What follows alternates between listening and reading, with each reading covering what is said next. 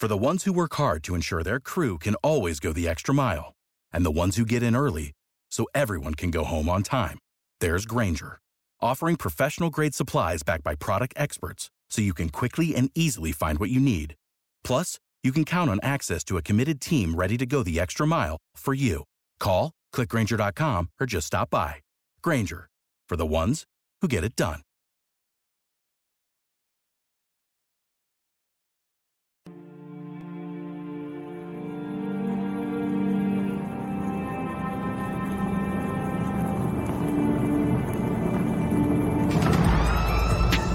In a world where Carolina Panthers fans have an insatiable thirst for Panthers news and opinions, only one podcast roars ferociously. It's the C3 Panthers Podcast.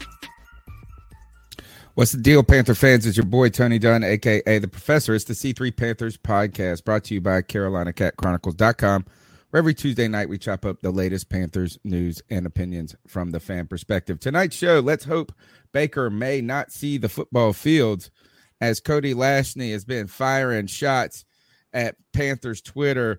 We're going to have to wheel him out of the way of the ricochets tonight and hope that we don't get hit in the process. We got some fun things to talk about, from odds on who will be the first NFL coach to be fired, potential NFL free agents, and a little nostalgia play for you. If you go and check out TikTok or YouTube Shorts, you can see I put up a video, the Hot Tub Time Machine video of what could be the best wide receiver, Panthers wide receiver touchdown. We're going to go through some questions about most overrated, underrated players in the past, best running back if Christian McCaffrey were to retire, and some other fun kind of nostalgic questions as we try to weather the doldrums of the no NFL news cycle. But that's a good thing, Cody Lashney. Is no news is a good thing right now. That means we haven't heard about any injuries. We haven't heard about any arrests. And at this point, in your opinion, if I could speak, if you allow me to put some words in your mouth,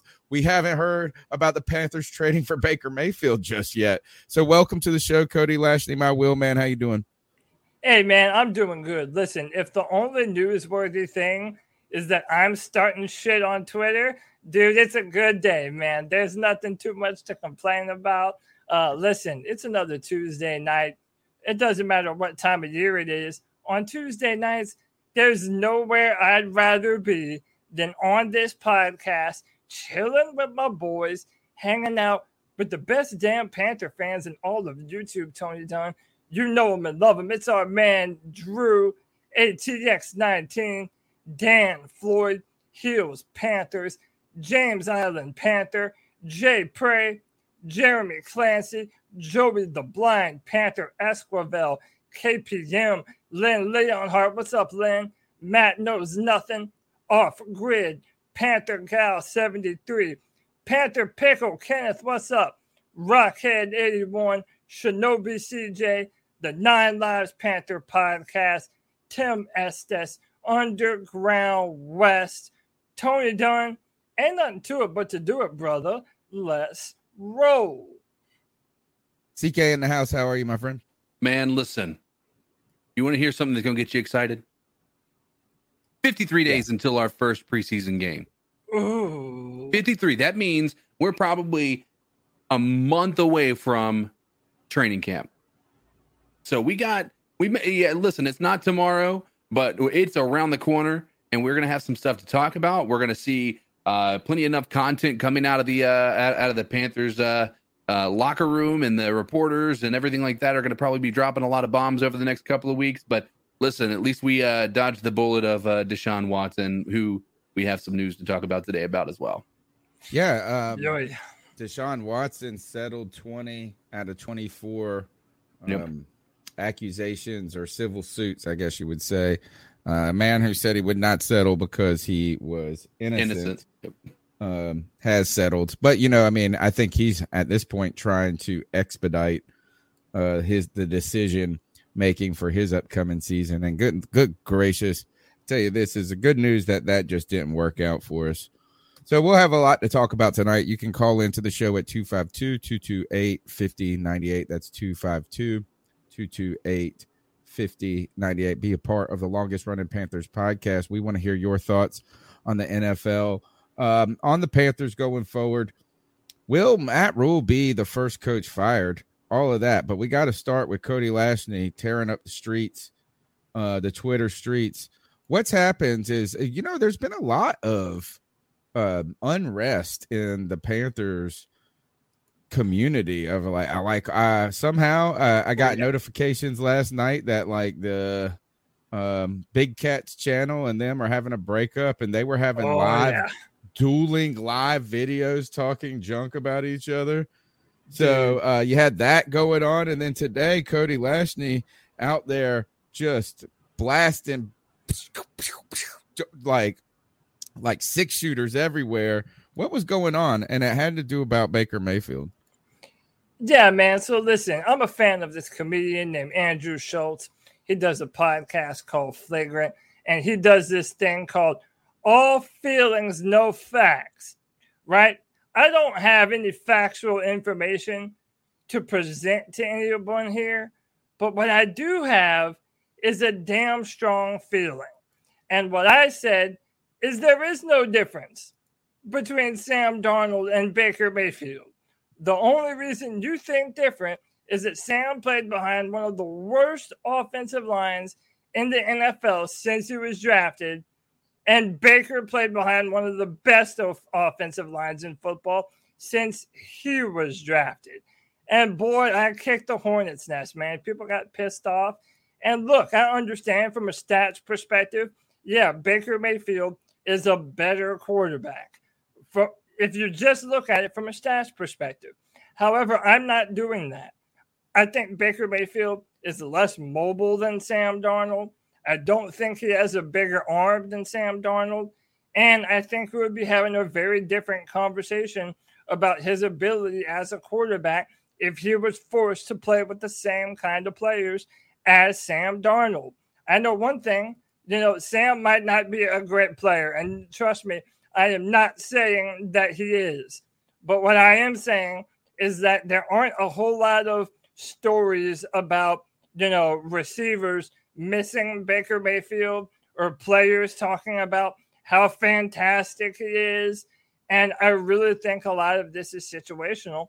And he was on a damn good football team. And this seemed to rub people the wrong way, man. I don't know what it is about me, Tony, but I push people's buttons, I guess. I am a little interested in where the Baker Mayfield love comes from. Do you think the Baker Mayfield love comes from among Panther fans, right? There is a group that I feel thinks that Baker Mayfield significantly makes this team a lot better. In fact, and this kind of Baker Mayfield makes us a playoff team. I've seen this from I think the same person, but I feel like I see it from a lot of people, is that also Jimmy Garoppolo makes the Panthers a playoff team. And I think that the Panthers could be a playoff team, but I think that's the certainty of that statement is a little bit, I don't know, haughty, arrogant in a way. I just don't feel it as much. Do you think that do you think it's just because they don't believe in Sam Darnold that Baker Mayfield is that attractive? I think a lot of it has to do with Sam Darnold, but I also think they look at a quarterback that has been to the playoffs before. And I hear this a lot. True. That, hey, Baker Mayfield has quarterbacked the team to the playoffs. He won in Pittsburgh. But I'm like, okay, how is that an indicator of him elevating a football team, though? Because it's clear that that's what the Panthers have been missing from the quarterback position is a real leader, somebody that can actually elevate the talent around them when the talent stops working for them. And my argument is that Baker Mayfield has had multiple opportunities to do exactly that and hasn't done it at an elite level. And then on top of that, he does have just as much of an injury history as Sam Darnold, and that's proven. And then you're having to trade assets for him. You're going to have to give up something to get Baker Mayfield. And it absolutely makes no sense to me. And by the way, last Tuesday, I made the comparison to Case Keenum. Case Keenum quarterbacked a playoff team to the NFC Championship game on a Minnesota Vikings football team that went 13-3. But yet I didn't hear people. Well, you could make the clamoring same case for Keenum. Kirk Cousins, right? Or a similar case for Kirk Cousins, is he's taken the Minnesota Vikings kind of deep. That year that they had the rule with the Saints. Do you remember the Saints had, or was that Keenum that year? That was Case Keenum. Yeah, that was Case Keenum. I don't think they've been to the playoffs since Kirk Cousins has been there, has he? Really? I just remember this is when the Minnesota Vikings destroyed us or actually not destroyed us because we tied it up late. It went to overtime. Right. Is that because Sam Darnold had his best drive with like 1 minute less than a minute left. But then Kirk Cousins carved us up in overtime, and it just was over. It felt like and I feel like a lot of the heat you were getting is coming from the 4-man rush. And I'm not trying to name drop, but I mean, it was just true. Always. It was just true. Well, the problem is that the heat, like that, for the Baker Mayfield conversation, right? The heat isn't coming from they're not coming with that doesn't make any sense. They're coming with just completely generic statements. Like there was one person who wanted to quote retweet, "This shows you people don't know anything about football," but has no counterpoint. Like nobody can really state a counterpoint that makes sense. They can cite one good year and that's it. And I don't think there's anybody here advocating for Sam Darnold. The problem is right now, we are so hungry for a quarterback. We see a guy like Baker Mayfield as maybe we see the exact same thing we saw in Sam Darnold, and that is maybe he just hasn't gotten a fair shake, right? Maybe he's able to do something good on this team. Maybe they just weren't exercising. Like we've played this game, guys. Like we've played it 2 or 3 times already, and we've failed every time. Now it's time we move to a position where, maybe we need to go with a guy who hasn't had the stink of a bad team or a bad year, a bad history. Like, I mean, let's be real about it. The dude is on his rookie contract still, and he's a first-round pick, and they're not picking up a contract. They're not extending him because they're going with another guy. They would rather have gone with a guy who had so many unknown questions in Deshaun Watson than go with Baker Mayfield, who might also be suspended for a year, an entire season. Yeah, it is strange. I feel like the Browns are kind of in the win now mode, and they think that Baker Mayfield got them to the playoffs, but that's all that's going to happen. I really feel like Baker Mayfield. I don't know. It's kind of like an Alex Smith acquisition. I know it's not the best comparison because Alex Smith was very careful with the ball. Like Alex Smith was almost more a little bit like Teddy Bridgewater, but he did get more aggressive, pushing the field down pushing the ball downfield when he was with Andy Reid and some different things. But I don't before they moved on from it. Yeah, I mean, but I feel like this is that people saw this is where we're gonna be. This is where we can get. Now, if getting to the playoffs is all you want, then that's fine. I mean, then Baker Mayfield might be able to do it, and I'm going to put this up once I end the poll. I want everybody to go ahead and vote in the first poll of the night, which is, what is your most memorable wide receiver touchdown in Panthers history? I put up 3 options. Steve Smith, 2004 versus the Rams, overtime to win it, to move on to the NFC Championship. Steve Smith, 2004 in the Super Bowl versus New England to spark really one of the best blow for blow Super Bowls that you can get, pound for pound, one of the best Super Bowls. I think it was 38. And Greg Olsen in 2015 versus Seattle. I saw a salesman put up Dominic Hickson and the Saints is a notable mention. I think the Ted Ginn I think it was Miami where he caught one out the back of the end zone was a notable mention for me.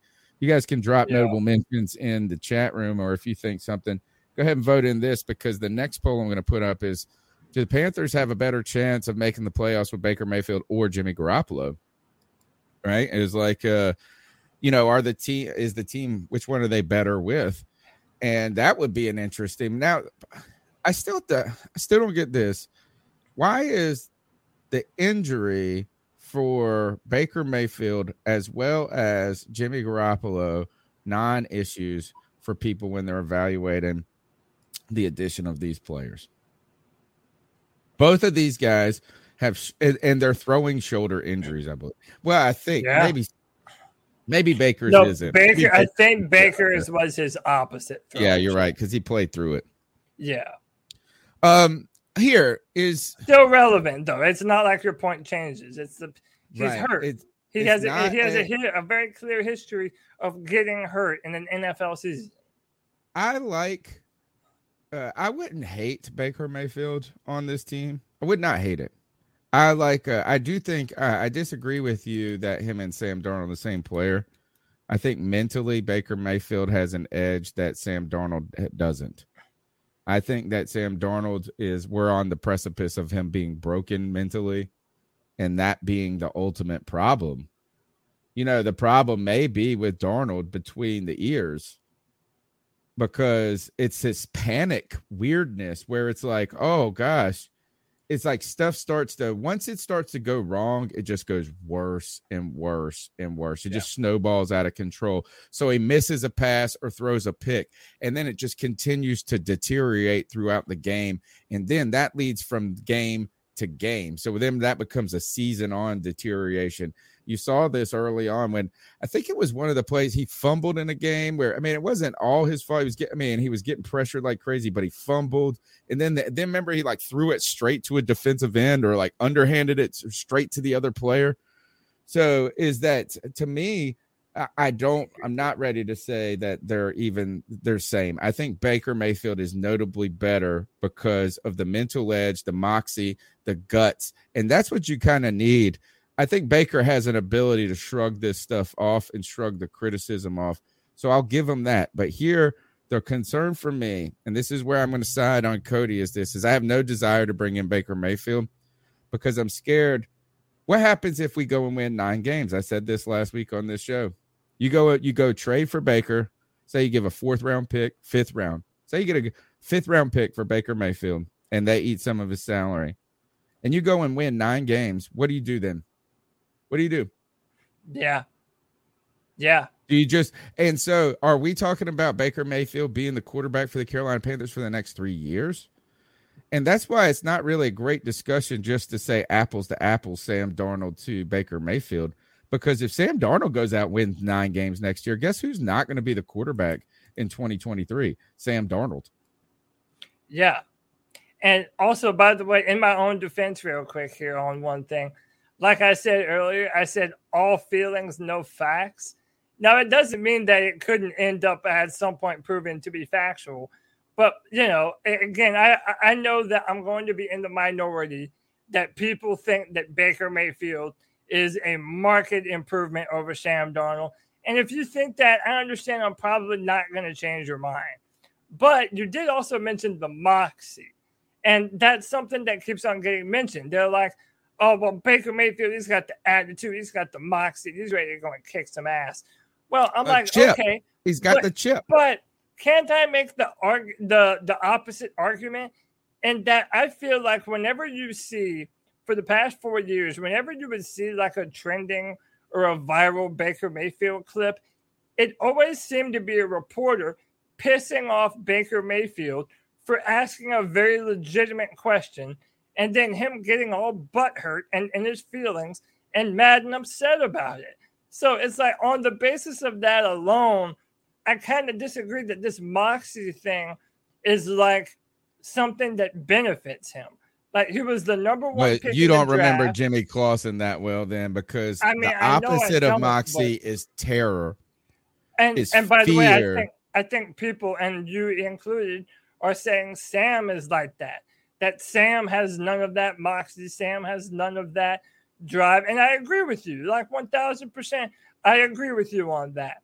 And again, like that's why I think the fact that the Panthers are right now having to debate between Baker Mayfield and Sam Darnold is the perfect statement on where this organization actually is right now as a football team and just how badly this entire thing has been mismanaged.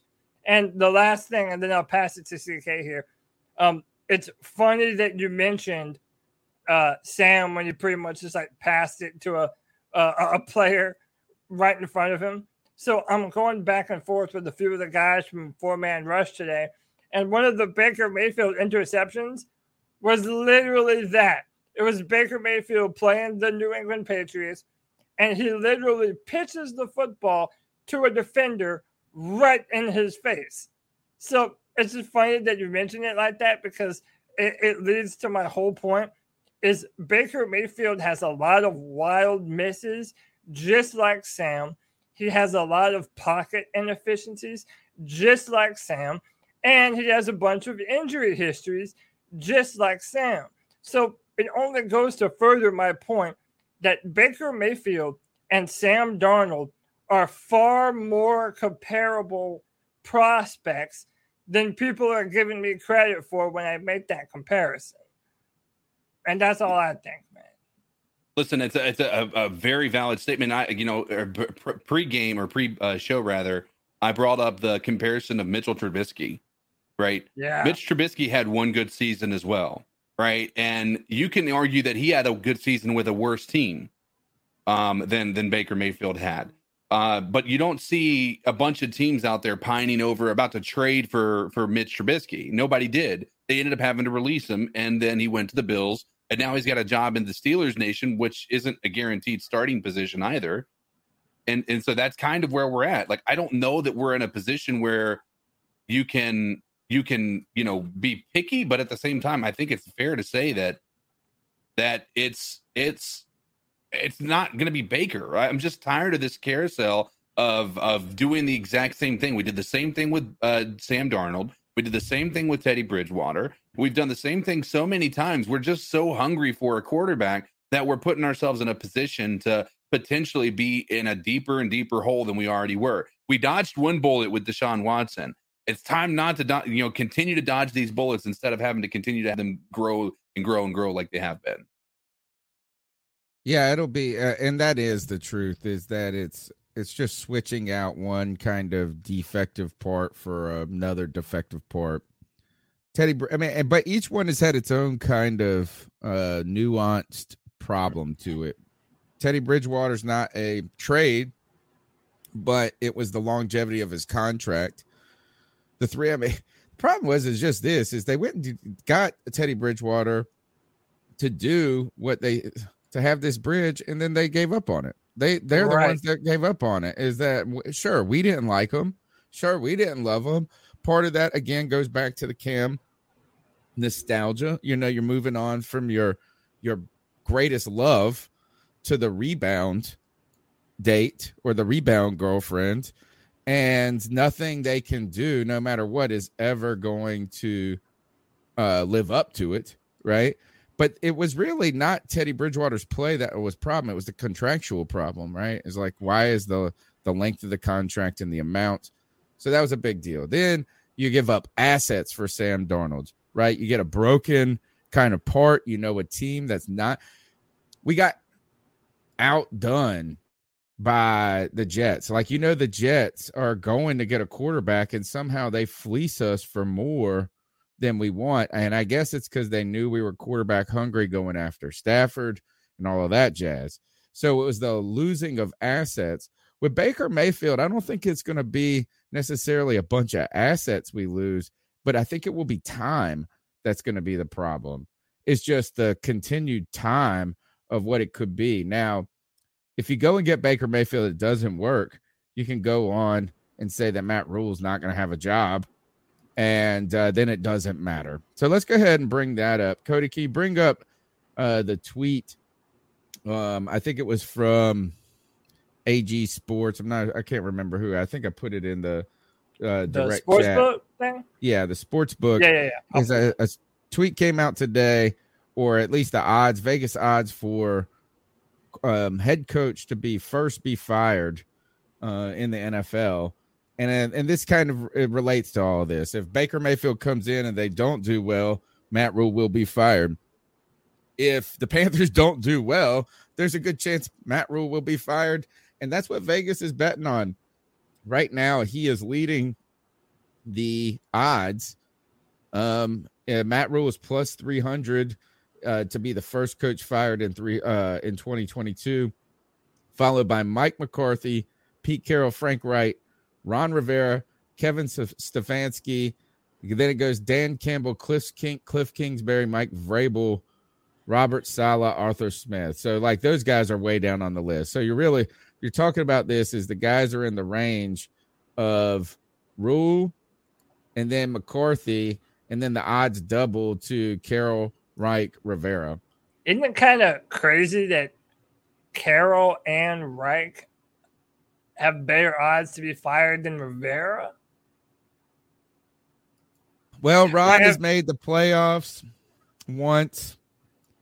That whole franchise is such a disaster right now. When it comes to maybe the owner getting kicked out, I mean, it's like such a shit show. You remember when we had the Greg Hardy incident, the Greg Hardy stuff, and he was on the commissioner's non-exempt list and stuff. And then we had the sale of our team by Jerry Richardson, and Ron Rivera became the spokesman, the face, the guy that just was the liaison to the world. He did that. Yeah. Ron Rivera did that through a lot. He did that with Trent Williams already with the Commanders. He did that in the name change from the Redskins or Washington football team to the Commanders. Yeah. He is now he's doing it with what's his name? His defensive Jack Del Rio. Jack Del Rio. Yeah. It just seems like this is like he's the only good thing. He's like the only good thing in Washington. But I do. Yeah, I think that the Seattle I think that Pete Carroll's just old. Yeah, and that's probably why. But I mean, even still, I figure he won a Super Bowl, went to another one. He's won more than Ron, and he's been to one more than Ron. So I don't know. I think that's interesting. And by the way, like boys, this goes back to exactly what I was saying, that this is a Matt Rule thing. There's all this mystery about who's the one actually like wanting and campaigning for Baker Mayfield. And this comes back to, if you're someone that believes it's anyone other than Matt Rule, you're being willfully naive. I mean, come on. Like, we're talking about a lame duck head coach who has the best odds to be fired and is in the third year, and he hasn't produced over 5 wins in a single season. Like, this is a move that only a coach makes when they're in the throes of desperation. And they have no other answers available to them. And their starting quarterback is the guy that they bet on last year in Sam Darnold. And then we're supposed to believe that if we're going to do it again, the results are going to somehow be different. Nah, man, that's insanity right there. Tony, I wanted to highlight some comments that I really liked in the chat. Panther Pickle says, let's be real, Panther fans choose between Sam Darnold and Baker Mayfield. It's like picking which pile of shit you have to eat. Horse shit, Baker, or cow shit. Sam. Said as only Panther Pickle can. Shout out, Kenneth. Thomas Thomason says, is it me or does Cody look like Jack Sparrow tonight? My mom says I look like Chris Cornell from Soundgarden, which, either way, pretty handsome dudes. So thank you. I appreciate you. And Lynn Leonhardt says, Mayfield might mean little to no time for Corral, which might in turn mean we lose an opportunity to see what he has. Thank you, Lynn. And the reason why I favorited this post is because if we do trade for Baker Mayfield, and for whatever reason, a really good top prospect quarterback is sitting there for the Panthers next year, neither Baker Mayfield or Matt Corral is going to be enough of a reason to stop the Carolina Panthers from drafting their quarterback of the future. And by the way, realize that we're probably going to be doing so with a brand new head coach under that scenario as well. So, there's that, man. I want to go ahead and encourage everybody to call in at 252-228-5098 and jump in the poll. Who would the 2022 Carolina Panthers be better with? I did not see this coming, Cody. I I was originally going to put the poll up as just Jimmy G and Baker Mayfield, but I said, why not just throw Sam Darnold? Sam Darnold is winning the poll, and I have not voted in it. I have not voted in it. 37% of people say that the Panthers would be better with Sam Darnold. 33% Jimmy G. Baker Mayfield pulling up lame. Do you think are they trolling? Are they trolling Baker? Is this true? Do you think does the chat really think we could be better with Sam Darnold? Well, I mean, I also think part of our fans, if you we lost Cody. Agree with us. Oh, there he is. I don't know. I'm really not sure, man. I think the opinions are all over the place. Like, that's another thing about this, guys. There really is no consensus about any of this shit. There's so much guessing. Like, well, is Sam going to be a better player behind a better offensive line? Could Baker Mayfield make it work with DJ Moore and Christian McCaffrey? It's like there's so many unknowns that every answer is technically relevant. You know? I think at the end of the day is that, like, Sam Darnold can't be worse than he was last year with an improved offensive line, right? Because this is not a defense of his play, but last year's offensive line across the board was just horrendous. In the past, we had I could single out people like Matt Khalil or Byron Bell, but it was really all the way to Taylor Moton. Like, I mean, Taylor Moton was the only person you couldn't shit on. The whole line stunk.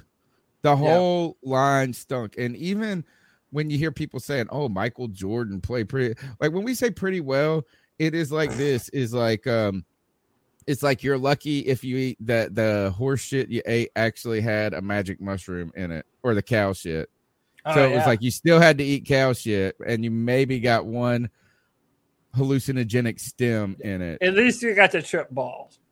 or just a little body buzz or something. But it was just bad. It was just like to the point. And I'm telling you, it was so bad. It's just like you saw people get knocked on their ass. I felt like people didn't move. Like it was almost like an old tabletop football game or hockey game. Remember when you used to have those like sliders and it was just like they couldn't move? I mean, people would run right by them. And I'm not trying to defend Sam Darnold. He did not play well. He made a lot of errors. Nobody played well. Right. But that line was just like, it didn't look like an NFL line at all. And I just think that even Taylor Moton kind of suffered because of it. Because everybody plays. I agree. Yeah, everybody, that whole unit is so dependent upon one another. Even Taylor kind of looked crazy from time to time. Yeah, I was going to say that. I think we've all, we all had this same argument multiple times about, when you're an offensive line, and I think it was a lot of it was in defensive Paradis in his first year was, there's only so much you can do, especially when you're the center of that, or when you're considered to be a leader, you then have to start worrying about whether people are picking up their assignments. If they're not, now you have to try to split that block and just it never ends very well. So I agree. I think that you could be the best player on the field and still have a very, horrendous outcome with something like that. So, yeah. Comment Carson 1, low-key Coldridge, Barnage, Stroud, the fourth makes us Super Bowl contenders. What do you think? First, he's using my government. He's using my mama's name. He's calling me Anthony. He's saying Anthony. I like that. My mom used to do that with you too, and I'm like, Ma, you realize no one calls him Anthony. I can tell you one thing about Anthony is I use it at work. Like anytime I need to be in a professional situation where I don't, I need to kind of watch my demeanor, and we all, and look, is that the whole point of this podcast is I know I'm not going to do anything on this podcast that hopefully risks my job, right, or does some things like that, but it is a more casual situation and it's meant to be that way. It's meant, I won't go as far as this, it's close to locker room talk without me trying to intentionally grab people by the, as Donald Trump would say. But that's what you have me for. Right. But I mean, like, so I kind of know. And another thing is where I work at too, is I've grown up in this area. Like I've always lived here. So there's a long history of me in this town with people and stuff. And I haven't always been professional. I've been a jerk, kids. So I always like to know who I'm talking to. If you call me Tony, I feel like I can be loose. If you call me Anthony, I'm like putting the tie on and being like, all right. Yep. Yeah, button up. To answer his question though, so I haven't done my full deep dive evaluations on any of the players in the 2023 class yet. He's talking about CJ Stroud, by the way, Ohio State quarterback. And as of right now, he's probably my number one rated quarterback. I also really like Will Levis out of Kentucky. He still needs some refinement, but he is a dual threat quarterback if there ever was one. I really like a few of the guys coming out. And by the way, like that's my point, Tony. Like, you heard all this year that this is not a good draft class for quarterbacks. That's next year. And when you start to do some digging, there really are a lot of names to look out for, man. Like I said, the guy from Kentucky, the quarterback from Miami, Van something or another, Bryce Young, which everybody's talking about a lot. Y'all have heard me kind of go on some minor tangents about him. I kind of think he's another Tua Tagovailoa, but that's for another day. So yeah, it makes me want to play Matt Corral even more this season because we should know what we have in him at the end of this year. So that way we know if we have a player that we're willing to bet on for the future. And I think that's important. And it's something that we kind of missed an opportunity to do last year fully with Brady Christensen at left tackle in a full-time circumstance. I am surprised at how optimistic a lot of Panther fans are about this team this year. Right.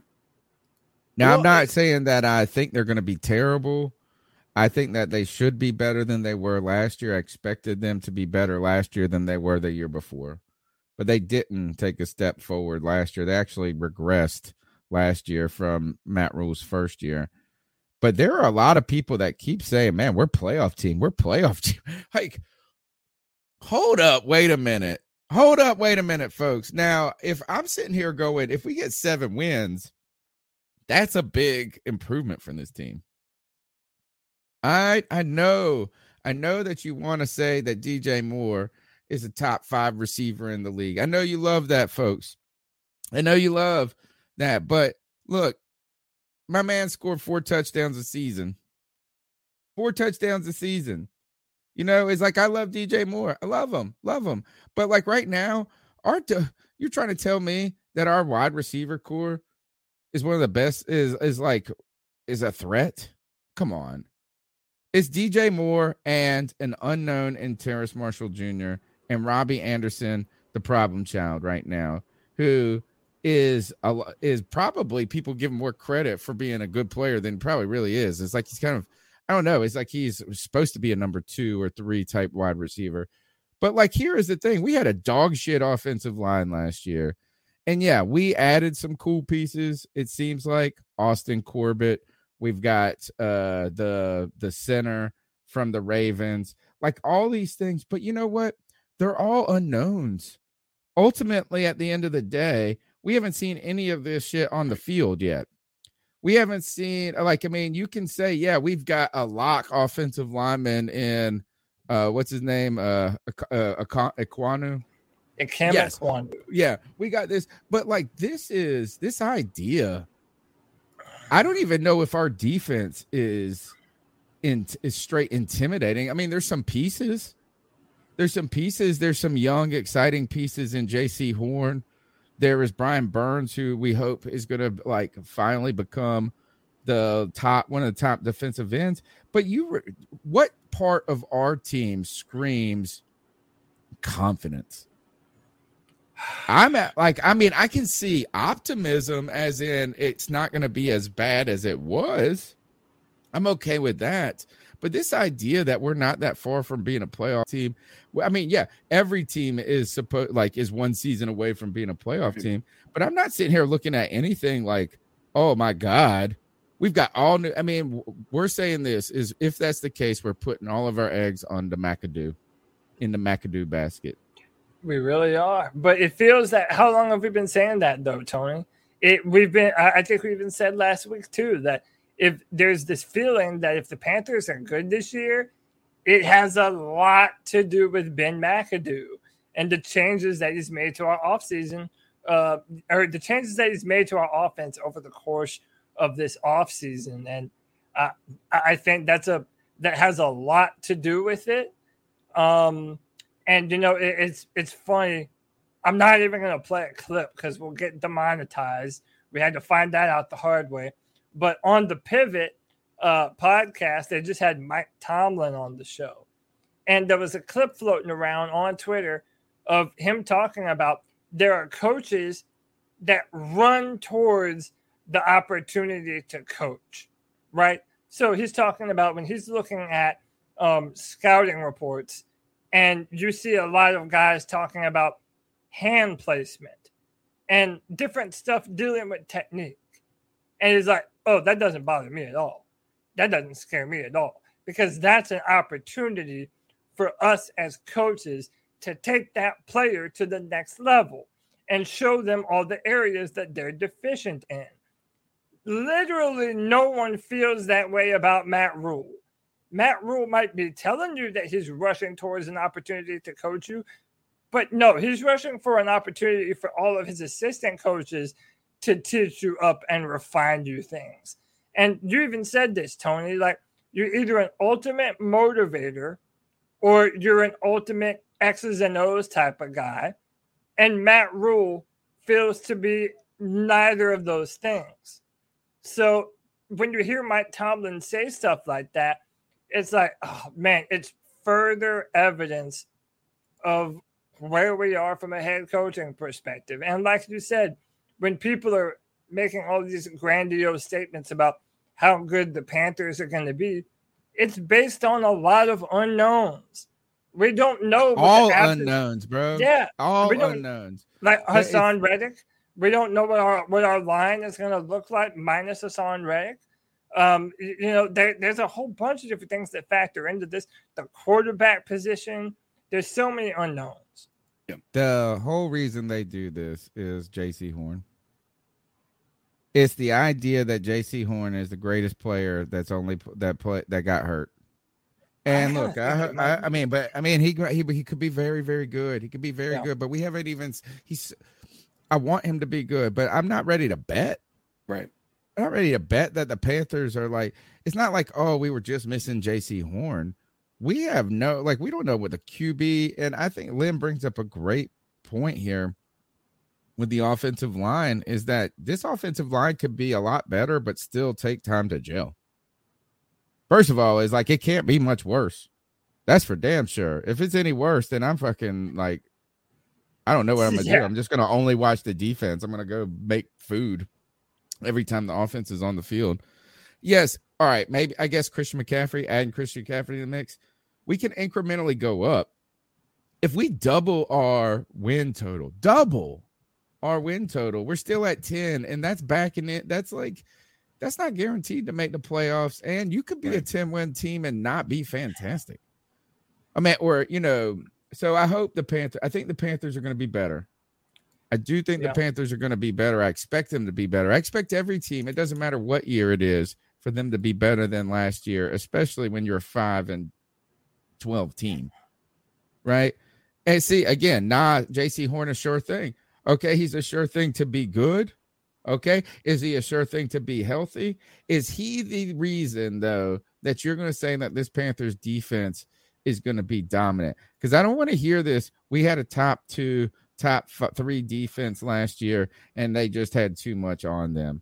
We don't know. We've got all new linebackers outside of Shaq Thompson.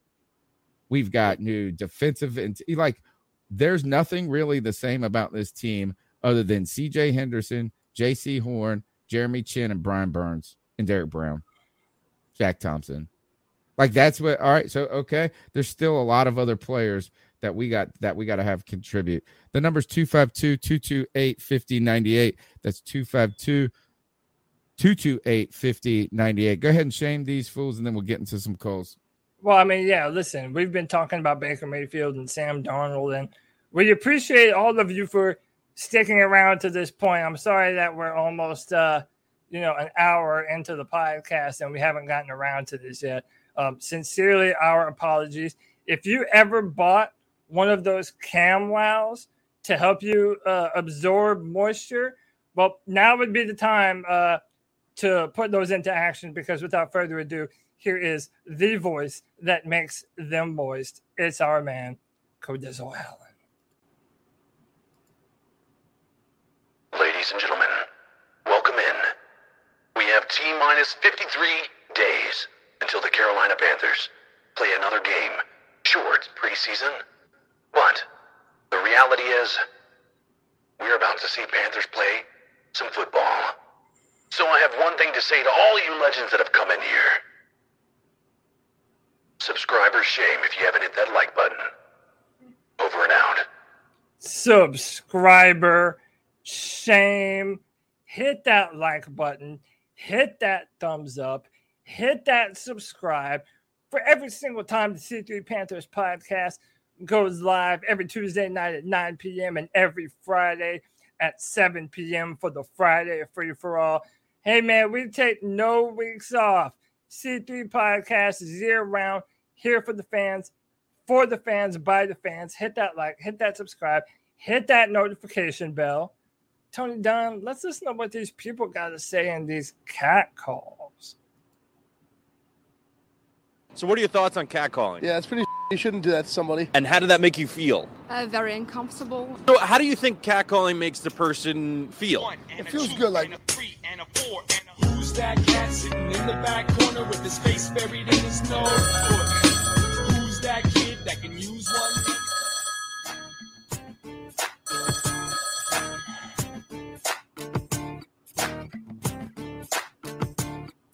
Hey guys, enjoy the show. And about this whole Baker Mayfield to Carolina situation, it makes absolutely no sense to bring him in other than to save Matt Rule's job. That's it. We've invested multiple picks in Sam Darnold, even though he's not good. We've still invested 3 picks in him. We've invested 3 picks in Corral. Like, run it with those guys, because so many Panthers fans who want to bring in Baker this year, it's such a short-sighted view. Panthers fans need to have a big picture view on this. All it does is muddy up the waters for the QB room of the future. So let's say Baker comes in and wins us 7 or 8 games, and we're flirting with the playoffs. We don't quite make it. Now what? Do you give him a 1-year franchise tag, which is going to be over $30 million? And oh, by the way, we're already $30 million over the cap for next year. And then we have to allocate $10 more million for our draft class.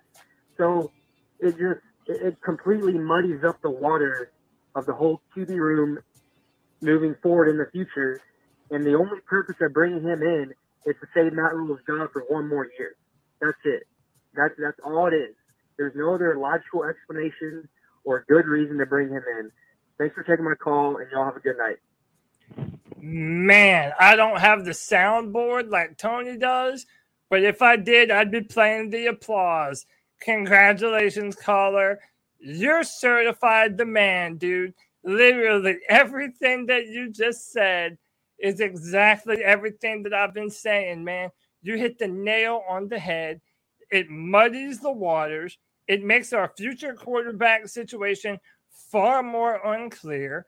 We're trading for yet another unproven quarterback that we're having to trade assets to go and get.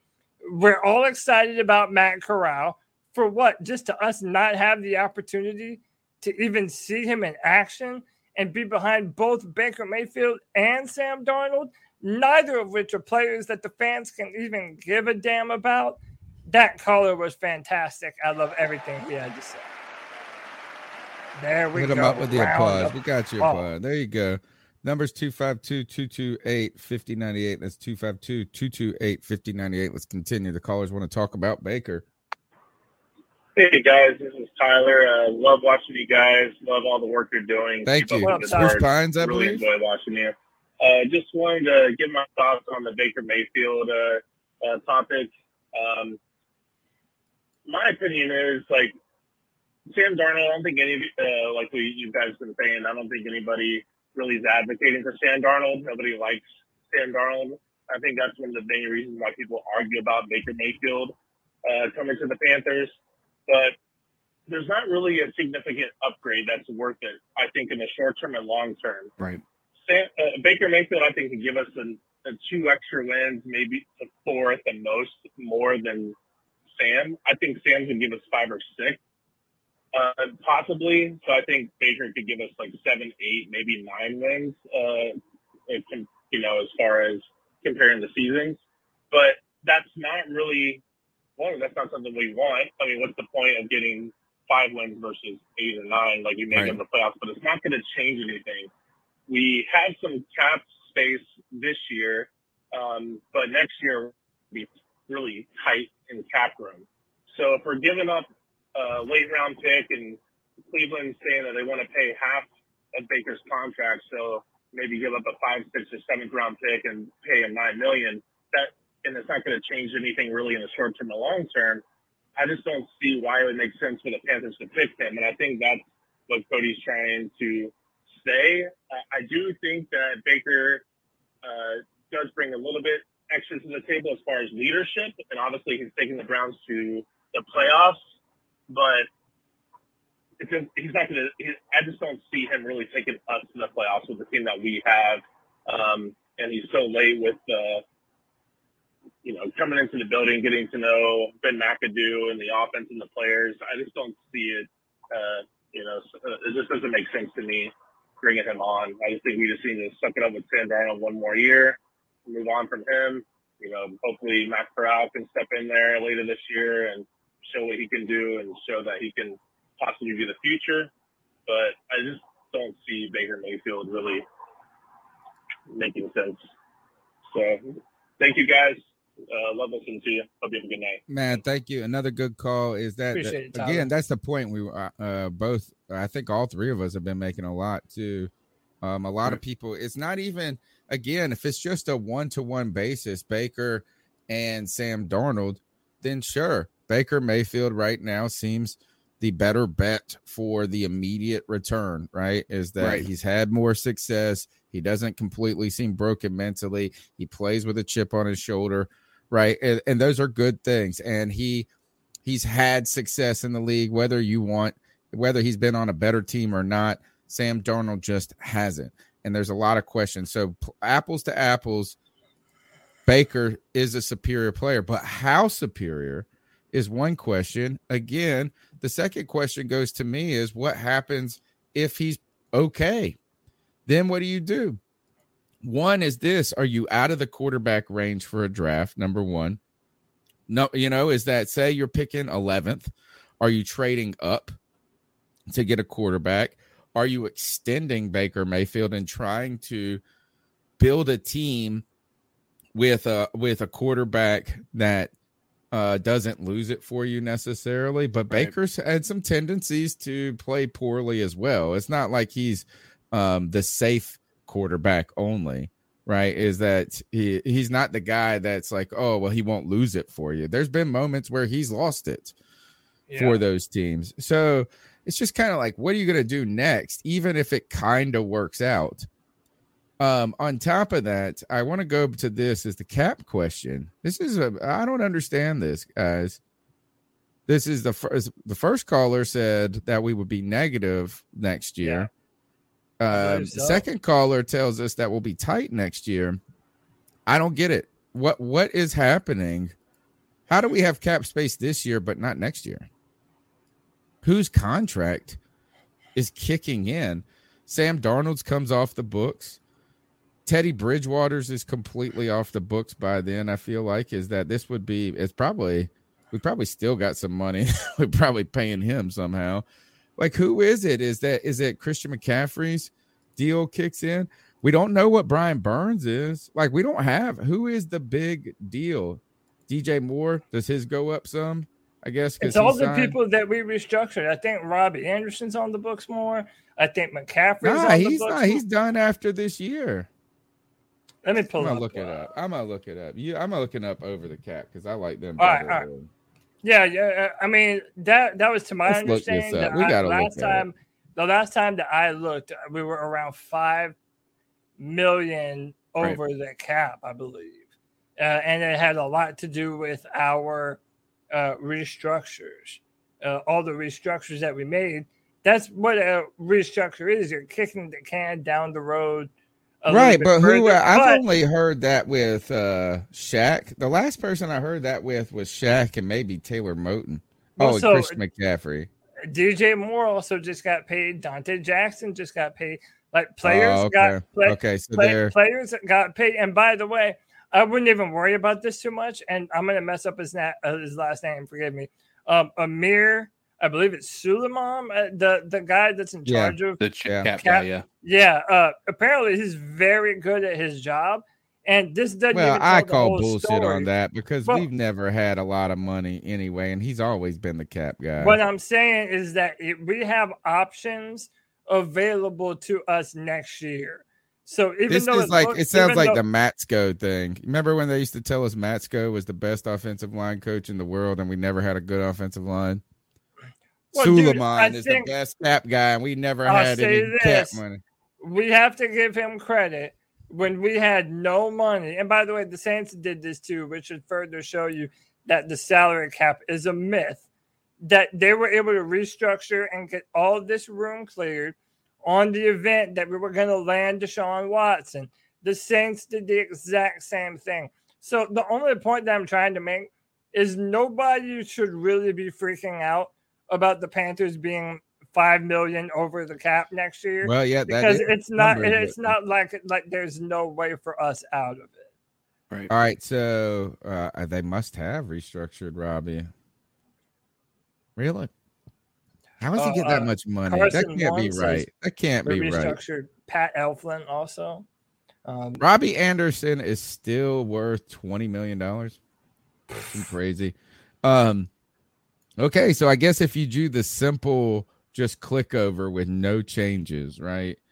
Is that all of a sudden, think about this, is you can't cut any, Robbie, Christian McCaffrey, Taylor Moton. See, that's where it is the restructure is going to come in on Taylor and DJ Moore. Then they're going to have a lot of hit there, I guess. Gosh. Yeah. There's going to be, but you know what? The team is going to be completely different by that point. Yeah, I think I'm not really worried about that, but that does, like, when you project that way, that's not the most glowing outlook. It's not like but here is that you also think cap's going to go up, right? You expect that, yeah. And none of those numbers are really going to work that way because you are talking about DJ and them. They got paid. Now they're going to redo it. So they kind of spread it out over a different length. Dante, they're going to spread it out. And Moton's going to be the one they restructure. Right. Dude, the salary cap is a myth. It never is truly hindering anyone. The only thing that hinders your free agency, still paying? The only thing that hinders your free agency is if you have a bullshit football team and no one wants to come play for you. That's it. This money situation, too many teams have shown the NFL that the salary cap, it's not an obstacle. It just isn't. The Saints every year pulled money out of a hat. For a while, the Seahawks were doing it. Then the Chiefs were doing it. Dude, I'm telling you, man, if we have good guys in the front, how are we still paying? Bother me. How are we still paying Matt Paradis and how are we paying Hassan Reddick money? We only signed him to a 1-year deal. How are we paying him for another year? Do you remember he signed for a 1-year deal? Yeah. I don't even understand that. I get it. Like it's that new math. It's that what is it? Common Core math. Yeah, that's where was for it? all the people. That's what Lynn said. It's that new math. Common Core, man. Yeah, it's so nonsensical. Well, it Not works teaching in the her. NFL. All right, the number's 252-228-5098. Let's go to the next call. Yo, what's good, C3? It's JD54. JD? I was just calling in to speak on this continuing story that the Panthers may be trying to trade for Mayfield. As many people in the chat have said, and as you guys have said, at best it's a lateral move. And to that point, I feel, I've said it before, I feel as though if Corral said it in his interview, as far as he's concerned, it's the mental aspect of the game that's stopping him from taking the starting job. So if he's capable of getting it down, getting the playbook down and stuff, I pose the question of, is the talent gap between him and these upcoming quarterbacks really all that different? Bryce Young or any of them, their arms might be stronger. Like, who can really say that the talent gap is any different? So my thing is, if Corral's able to learn the playbook, everything else is truly going to have to be trial by fire. I say you put Corral out there at day one and let Sam be the fucking backup. And Sam might be a better teacher than he is an actual player. But this whole get Baker Mayfield, nah. It honestly, like, between Sam and Baker, I'd rather have Sam because I don't like Baker's attitude, and the play on the field ain't that. There's nothing Baker's done that's wild. So yeah, that's my take. I get it. I mean, everybody knows I get it, man. Like I feel like I'm leading this train of anti-Baker Mayfield, but you have been an advocate for getting Corral in there sooner than later. And here is the thing, is that where it does make sense is that if you don't do it this year, there might be a chance that he's not ever going to see the field for the Carolina Panthers, period. Right, because you could be new coach, new everything, new quarterback in the year after if it's that bad. I mean, maybe I think is you could say, well, we're going to bring him in at some point if things aren't working out, and then we'll get to see in a way that's a little bit more organic than just throwing him into the fire. Right. My last kind of question about it, though, or point, is that like we do. All right. So there's one way is like to not rush them and break them. Right. It's like you're kind of scared of mentally breaking them. The other is that the NFL playbook and the NFL game is so much more complicated. Do you have to, when you have a player that's young and learning, do you have to make it the most complicated system ever? Like, why couldn't we simplify our playbook, our calls in a way to benefit and bring our players along, and to just say, yes, McAdoo could have a 700-page playbook with 97 different calls, but that's not best for what we got with Matt Corral, right? It's like we don't need to make it as dumbed down as a real basic, like we're holding up faces on the sideline, but why can't you in between it a little bit and bring him along and not make it too complicated? Give him a couple of checks and and say, this is how we're going to handle it and see what happens. Didn't we do the similar thing for Cam Newton his first year? Like, didn't we kind of make it a little bit more simple so that it was more like the things he ran in college on top of, like it was, I feel like that's what a good offensive coordinator does, is kind of looks at the pieces that they have and say, let's build the offensive game plan around a guy like Cam Newton or Matt Corral or, hell, at this point in time, even Sam Darnold, right? Let's build the offense around the things that are their strengths as opposed to making the weaknesses a big part of it. And they've started with building the line. I think the biggest question mark always was not Cam Newton, but Sam Darnold is not able to perform well under pressure. Like, and there's a lot of quarterbacks that aren't able to do that.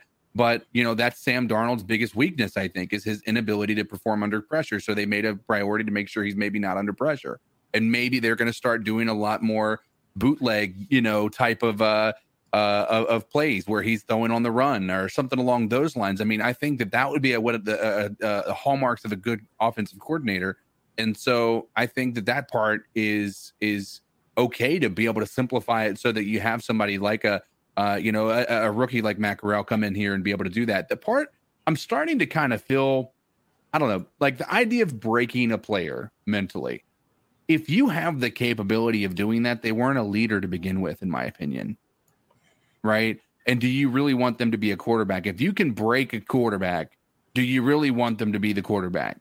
Like, you want that quarterback that's going to be able to say, no matter what the situation is, I'm going to bounce back from it. Not, woe is me. My mental state is now incredibly in the dumps, and I'm going to be just continuously bad. I don't know. Like I said, I've never played the quarterback position, so I can't really speak to what that really entails. But I just, at least from the perspective of wanting the leader at that position, I don't think you want somebody in there who's going to be easily broken. And it feels like Sam Darnold could very well be that way. I don't know that Matt Corral is. We have to see more about from him, but I think the ruling's out on Sam Darnold, and the argument. I was thinking about this earlier. Like, the argument people have about Baker Mayfield coming and making this team immediately a playoff team, like, it's such a ridiculous statement, because they're all the exact same people who said we're losing because of Matt Rule. Like, I hate Matt Rule. Matt Rule's the worst coach and we've all been on that train. But not a single one of us are saying this is a playoff team right now, right? With Matt Rule at the helm. There's no logical reason you can give me that Baker Mayfield's going to come in here and improve this team to where, you can give Ben McAdoo as much credit as you want, but there's still a lot that is going to fall on Matt Rule, right? And sure. The idea that one player is going to come in here and change it all up, we need to see more from Matt Rule at this point in time in order to be able to make that assumption, not Baker Mayfield. Yeah, and CK, to go off of something that you said too, that's something that coaches do all the time. When you have a rookie quarterback, you're understanding that they're coming into the NFL being asked to do things that they were simply never asked to do in college. Right. So, yeah, when you're able to build an offense around them, that's what McVay did for Jared Goff. That's what Andy Reid did for Patrick Mahomes. Like, this is what happens all the time. And I believe this is Matt Rule who said this, talking about Matt Corral. And it does, I've kind of hypothesized this as well, that even if Matt Corral was ahead of the curve, you wouldn't really know it because he was in a system where he wasn't asked to do a lot of those things. He might be able to pick them up very quickly. This is Matt Rule, I believe. It's out of context, but he says, I think the way McAdoo kind of says this, when the ball is snapped, Matt's natural instincts are usually pretty right on. There was a play today. He went to the left. It wasn't there and came back to the right. When you find a young guy who can scan the field like that, it's pretty good. The pre-snap is what's getting him. So basically what he's saying is that all the moving parts and the moving pieces that happen before the play, those are the things that's kind of giving him issues. And that's to be expected with a rookie quarterback. That's why this training camp is going to be so important for him. That's why the preseason is going to be such a big deal for him. I mean, really taking the time to learn the playbook and understand what he's doing. I don't necessarily blame him for not being good at that stuff yet. He needs some time. He needs some polish. And by the way, Sam Darnold, to me, is the perfect buffer for Matt Corral. Because at least if you have Sam Darnold, he's already on the roster. You've already dedicated resources to bringing him here to Carolina. Why don't just let him start the season? Like I said, give him the opportunity to prove himself, to finally be a franchise quarterback. We did start 3-0 last year. Let Sam prove that he can be the best version of himself. And then the minute the wheels fall off, start to give Matt Corral some looks. By the way, even if the wheels don't fall off, put him in some goal line situations every once in a while. When the Panthers are up big, put the rookie in and let him get some playing time and really start to see what you have. Tony, I think we have the perfect situation for Matt Corral to come along at just the right pace and time. Let's bring that Matt Rule comment back up, the whole tweet and everything. I think I call bullshit on this. I think this is, or how about not bullshit? That's wrong. Is overdone.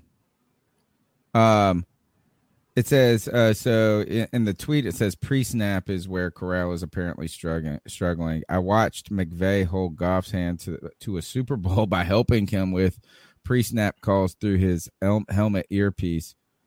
Corral can easily start week 1 if the coaches do their job. And all right, so now I read the whole tweet. That makes sense.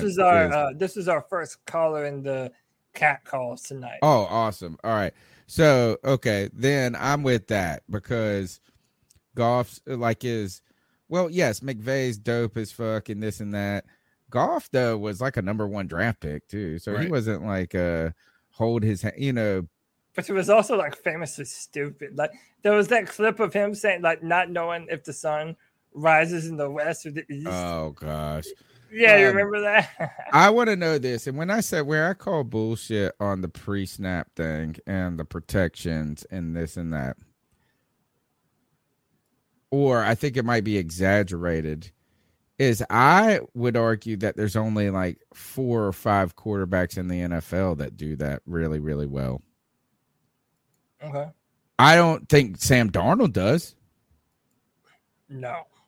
Do you think? And what this really is they go up to the line. They have 2 plays called usually, right? They have a pass and play and a B pass and play, and then they can audible to a different play. And they look at the defense and they try to identify if it's a cover 2 and which play fits that one better, right? But what players are in the league, what quarterbacks in the league do you think are really that far along in that? And if you give me names that have been in the league for 10, 12 years, then I don't want to have the talk. It's like, that's one thing. It's like, yes, Tom Brady does that, but that's like the greatest quarterback in the history of the world. Right. Is that we've had a guy that's been in the league 4 years. He didn't do shit last year with that. Who is it? Who is the guy? Who is the quarterback in the league that is eating you up like that? And I guarantee you they're all crazy vets. They're all old school vets that have just seen those looks hundreds and hundreds of times. And so I just don't think we should be paralyzed by that. Right. Paralyzed entirely because the coaching, that means you should never start a rookie period. Yeah, exactly. I mean, and is that like zero time? Can they overcome that? Because that means Kyler Murray wasn't ready for that. That means Jared Goff wasn't ready for that. It means Patrick Mahomes. Like none of these guys were ready for that, and they weren't. They weren't ready to be the most what they are going to be in the end product from day one.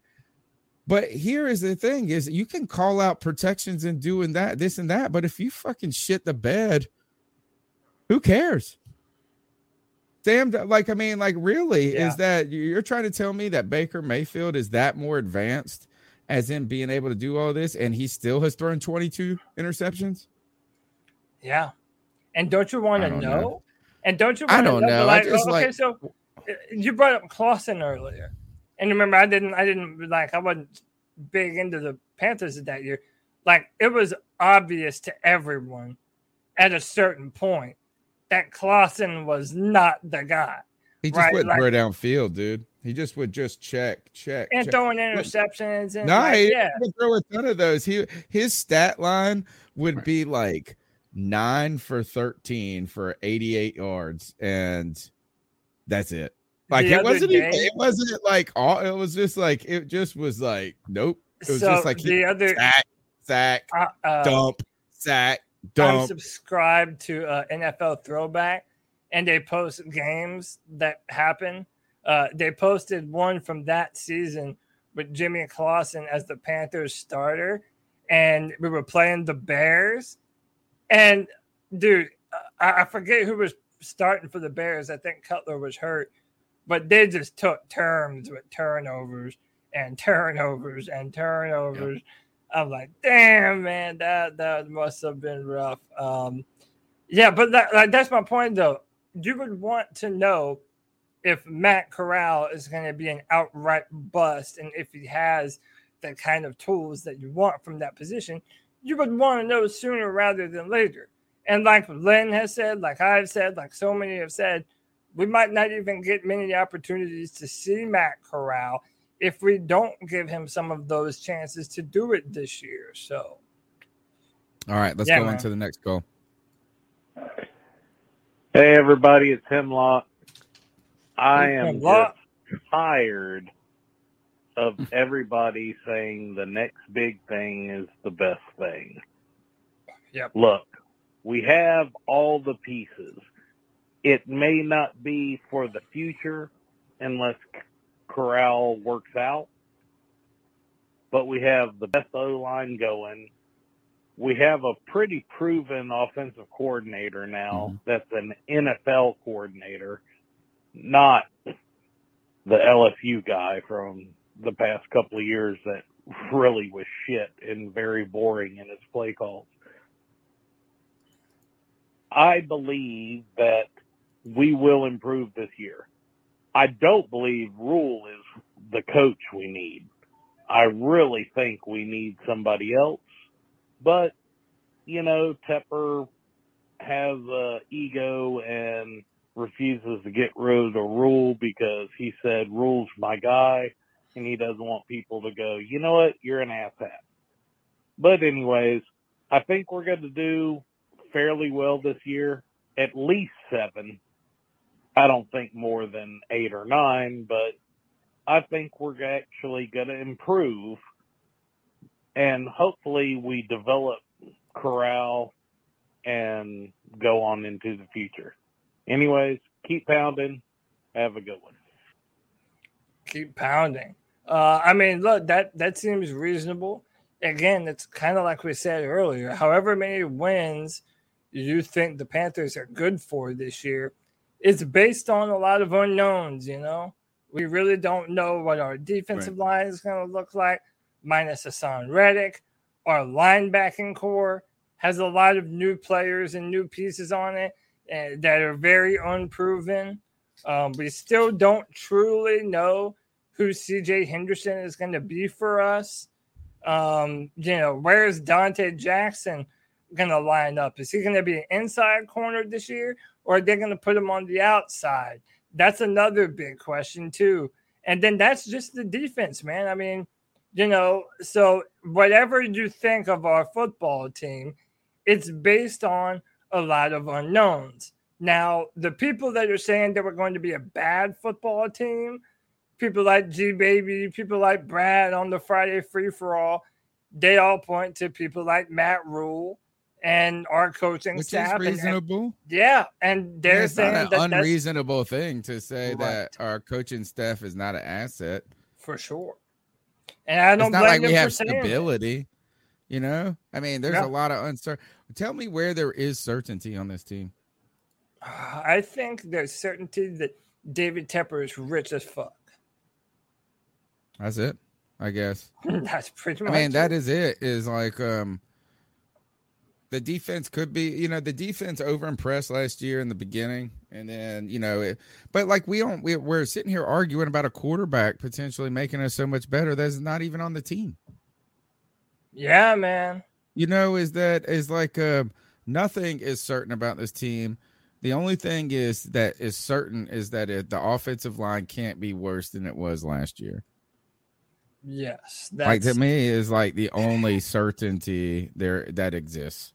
Barring like the worst injuries in the world, right, befalling our O-line. I mean, literally every free agent signing that we made on the offensive line with Corbett and Bozeman were big-time signings from big-time teams with big-time offensive lines.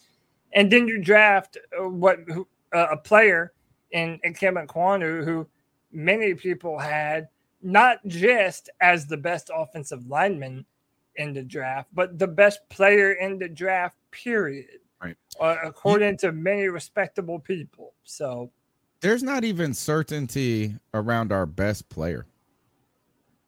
Christian McCaffrey, can't stay healthy. You know, I mean, like there's not one piece that has zero questions around it. Name me one piece that has zero questions. I feel like cornerback, other than like the health of JC Horn, but like the cornerback Dante room- stays hurt too. Yeah. Yeah. I mean, I think our secondary is better than it's been in a while. Like, you know what I'm saying? I think Carolina Does under CJ Matt, Henderson love football? You know, Right. like, I think he's going to but break out this year, by the way. yeah, I like. I mean, I'm rooting for him. I think our secondary has probably been better under Matt Rule than it has been at any point that I can remember. Except for maybe like 2015, you had Kirk Coleman and like overperform. You had these kind of Peanut Tillman, these guys that came around, and maybe that was the last time. I can't remember a time where we were like our best asset was our secondary. But right now, I would say I would be more confident in our secondary than I would be on our defensive front. Right. But here's How the about thing, that? like, and that's not a Panther thing to say.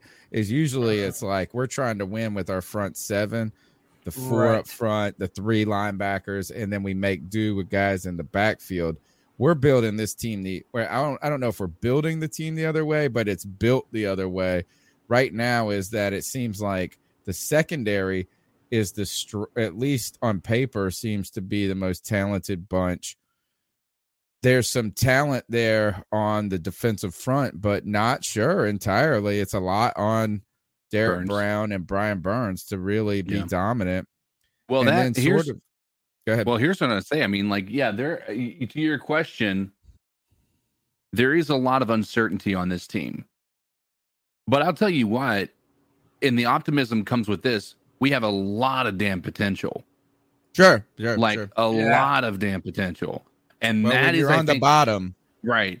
And it's only so one way. Right. Well, I mean, here's the thing: is like you have so many of these guys who have the potential to come out and just blow things off, blow the doors off the barn, right? Derek Brown could come out here and have just a amazing season now that he is going to be considered one of the veterans on this team, right? Even though he's on his rookie contract. Brian Burns And he got sat for not being mentally focused last year. Right. Well, and like, I mean, you look at the defense and the additions there. I mean, and then you switch over to the offense, the offensive line, and then the fact that we've got a couple of studs at running back. I mean, not just Christian McCaffrey. I think that we should be excited about the additions we have with Chuba Hubbard Foreman. and then Foreman. And then, wide receivers. I am honestly really excited about what Terrace Marshall is going to do this year. Like, I am thoroughly excited about him because I do think that he has a great potential on this. And with that, if we can get some attention off of DJ Moore may be more of a threat in the red zone. But Terrace Marshall is going to be that guy in the red zone. He's got the height. He's got the build. I think we've got the wide receiver core that we've always wanted. We have a speedster. We have a guy who's great at breaking tackles, and we have that big, tall, lanky, wide receiver who's going to be able to get those 50-50 balls in the back corner of the end zone, right? Yeah. I think there's so much potential. The biggest question mark beyond all of this is the quarterback play. And if again, big ifs, Sam Darnold or even Matt Corral can find a way to turn it on, like, guys, there's a lot to be excited about with this team. I cannot get excited about Chuba Hubbard. I cannot get a Chuba anymore. Look at this pick. Am I the only person that this lip snarl is just like, what is going on, Chuba? You know why? Because in your heart of hearts, 30 still belongs to Cameron Artis Payne, doesn't it? Damn right. Retire that jersey, homie. Retire the that greatest jersey. Panther player who never was. Most underrated Panther. We're going to get to those in just a second. The calls are coming through, though, so we got to stick with them. 252-228-1598. What is up, C3? It's Anthony. You are What up, Anthony? calling like every week. Good now. name. I was on the Friday free for all last Friday. Nice. Talking the shit with Cody about how Baker Mayfield is most likely going to be a Carolina Panther. And man, I have nothing to say, but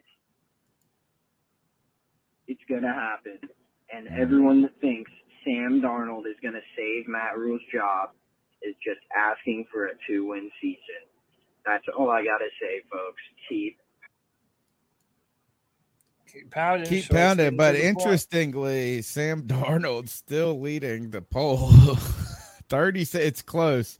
It's tightened up. Baker Mayfield is 1% behind Sam Darnold. 153 votes right now in the poll. How about that? 153 votes.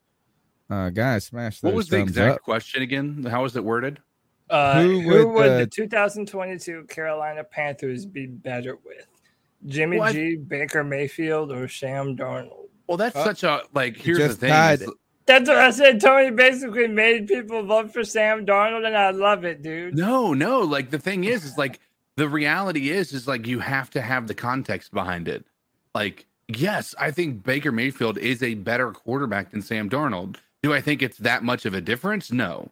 Right? Do I think that it's, like somebody had said, the caller had said, do we get excited about the idea of a 9-win season and risk giving up some draft picks for it? No, I don't think we do. That's the opposite. Honestly, we're better off going with Sam Darnold with a worse record than we are going with him. So I feel like I don't like that question, Joni. I feel like I should end the poll right now as Mayfield and Darnold are tied. No, I think I'm asking this on a 1-year basis. This year, who will be better with at the helm? I think that's a no context needed question. No, that's a vacuum question because it would take something to get Baker Mayfield just Baker won Mayfield. because of you. 36. I should have closed the poll right when they were tied. I'm just saying. We gotta let every voice be heard, man. That's what this podcast is about, Let's go to the next call. Hey, this is White Chocolate Espresso from Charleston. I just want to say that I'm also on the fuck Baker Mayfield bandwagon. Yeah, let's go. This is what I want. This is what I want to see on the field. I want to see hope, or I want to see nostalgia, which means I want to see Matt Corral, or I want to see Cam Newton. Because Baker and Sam ain't giving me no hope, and they don't give me no nostalgia. And at the end of the day, those are two things you need to enjoy a football game. You need some nostalgia from the old days, you need some hope. That's my 2 cents. Cody. All right, man. All right, cut him off. He was probably trying to make a joke about me. I didn't cut him off. It just ended on its own. Nah, I said it cut him off. Yeah. I mean, he's not wrong, man. I think that represents a large portion of the fan base. The problem is, and we can admit this, we've always been able to admit this, that the fan base has always been very divided on Cam Newton. And it's more divided on Cam Newton now more than ever. Right. Because of the fact, I don't think so. I don't even think it's close to him. No, but Cam was most divisive when he was good. There was still a group. No, but I'm saying you're part of the reason why I say that, Tony. It's people like you that have always been diehard Cam Newton supporters that are just like, nah, man, this has run its course, and we need to move on to something different. And I think there's a lot of people that echo those same sentiments now too, and so that's why I'm saying it muddies the water even more. And it also goes back to that thing that we've just been talking about here, that so much of it is based on unknowns. Like if we sign Cam Newton, which by the way, apparently the door is still not shut on that. They have not. Bullshit. I know, take it for what you will.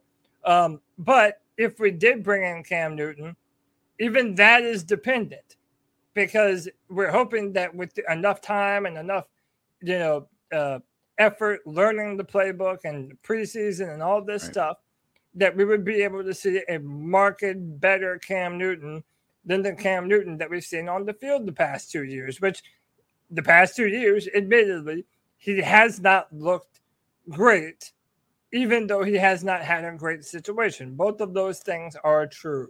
So even still, that's not giving a ton of hope to anyone, because again, pardon me, White Chocolate Espresso, like he says, it's either one or the other, man. It's either you're hoping in something that you don't necessarily have tangible proof of, and that's Matt Corral being a good player, right? Or you have that nostalgia feeling like, oh man, maybe with the improvements on the offensive line, with the weapons that we have, maybe Cam Newton has a little bit left in him. And there's no proof of that either. So, yeah, I don't need it. I want Cam to live in my memory, like the Cam I remember. I have been able to. I didn't even watch Cam last. I mean, I did. Like, I mean, I watched the games and stuff, but I was able to like shield that from my memory of Cam. Glazed over. Yeah, like so I remember Cam for what like my hero Cam, and I don't want to remember him like anything else. Yeah. All right, next call. Hey guys, it's Chuck from Elizabeth City, aka Chuck? Carolina Sports Guy. You know, guys, maybe it's just me. I'm just kind of dull on the inside. And I know as the season starts and training camp starts, there's always that. It's like Christmas, you know. You have an optimism in the air, and if we can win a couple games like we did last year to start the season, you know, you've always got that ray of optimism. Because it's just like the year we went 15-1 and went to the Super Bowl. We didn't have our expectations because Benjamin got hurt in training camp that we were going to start out 14-0. We just never know where you're going to be. Now, in saying that, it just seems like ever since Tepper's bought the team, and I'm not blaming him, but I really just feel like Rivera and Honey went a downward spiral. And we had injuries derail us. And, of course, you know, Rule comes in. He was a hot hire, and he hadn't been that. But it just seems like we just thought we were going to get better, and we don't. We're just treading water. And until these Carolina Panthers, and I'm on board with it. I do or die. I'm a Panther fan through and through. I don't give up on this team. But we need a middle linebacker or quarterback play. We keep turning over rocks, and we don't know what we're going to do. But until our Carolina Panthers can be as consistent and in the winning circle like this C3 podcast, folks, we are thumbs up. Hit the like button, subscribe. You guys are here every Tuesday night. Cody, you're rocking every Friday. Tony, you're putting out little blurbs left and right. Until this franchise can be on a winning ascension and always coming through once a week, just like this awesome podcast does. We're really going to be stumbling and bumbling. But this podcast is a winner. And I just want to let you know, all the other 31 teams wish they had a podcast. It's crazy. Man. That's all I got to say, guys. Chuck, you're gonna make us blush, man. But he's right. That's what we need week in and week out. You know what I mean? I was gonna say challenge. The Panthers need to buy us. That's what the Carolina Panthers need to buy us and give us complete access, but also complete autonomy. We're more consistent than we're more consistent than they are. Than their podcast media. That's official. I mean, you can consult Google on that, and it will tell you the same thing. I'd like to say that we're the #1 rated podcast in North America for the Carolina Panthers because we had a friend that lived in Canada, Google, who the #1 Panthers podcast, or just Panthers podcast, we came up first. So I'm like, man, North America, the world, whatever it is. But he's right. It is. We might not be the biggest. You might not think we're the best, but we are consistent, dude. Going into our 10th season, have not missed a week, and the Panthers have missed a week in the media podcasting area and on the field. He is absolutely right about that. So thank you for that shout out. And that's true. It's true. That's what we want. We want a team that brings some consistency. And that really is kind of the fear to me with the coaching staff. Like, that's why I'm going into this season with like house money for me. You know, is that if it's bad, I can understand why it's bad. If it's great, like, and I say great is like 8, 9 wins, that's great to me. If we get to there, then I get to be happy. If we're 5, 6 wins, then it's kind of what I expect. We're playing with house money, and that is okay. Everything is new. The whole coaching staff is new, other than Matt Rule and Phil Snow. They could be on their way out. I don't know. I have no expectations. I wouldn't call them low expectations either. I would just say I don't have any real expectations. I'm just going to let it pan out. kind of see where we're at with this coaching, because if we go and win, if we go and get a positive, if we double our win total, then we could probably expect Matt Rule coming back and McAdoo and them coming back. If we double our win total, you're bringing a lot of these coaching pieces back. Hey, if you go, go so we're playing with house money, in my opinion. Is I don't have any expectation, and that is not being pessimistic either. Well, Right. so, and I think this is true. And CK, tell me what you think about this, man. Like, us Panthers, we're a beaten and battered people. Like, us Panther fans, we've been through a lot, man. That 2015 season truly came out of nowhere, and it gave us a glimpse into a universe where the Carolina Panthers are one of the most dominant teams in football. And it gave us a vision that the Carolina Panthers could be that, and they can continuously be that. And every year, especially the past few years, we start out on a roll and we look good. And then here comes the crumbling, man. Everything goes bad. It goes south really fast. And, man, when it rains, it pours. Now we're dealing with this Rock Hill situation. Now we're dealing with this terrible quarterback situation. No one likes Matt Rule. Everyone thinks that he's a lame duck head coach. There are so many unknowns. It's like, I don't blame Chuck or anyone for that matter for not having a lot of excitement and a lot of high expectations about this season out ahead of us, just because this team has not given us a lot to be hopeful about and a lot to actually look forward to. So I certainly blame no one. Now, I want to say one more thing before we move on. One, shout out to Chuck. Brother, we love you, man. You're a diehard C3 fan, always rocking with us. There's 113 diehard Carolina people. Panther fan, too. By the way. Yeah, Carolina, for sure, Hurricanes, man. The whole deal. Dude, Chuck from Elizabeth City is the man. There's 113 people watching us right now. We're at around 3,600 some odd subscribers. I want to set a goal for us to reach 4,000 subscribers by the start of the 2023 NFL season. Let's go. And look, that's on each and every one of you now. Tell a friend, hit the like button, hit the subscribe, do whatever you can to help grow the C3 Panthers podcast, man. Tell a friend. We're on YouTube, we're on Twitter, but we're also on audio. You can listen to us. I'm going to be uploading the Friday format to the audio version as well. Hit that like, hit that subscribe. Be a friend, tell a friend, man. We're growing this C3 Nation. And one of the things that sets this channel apart is that we're fan-driven. We want to hear from you in our cat calls. We want to hear from you on the Friday free-for-all.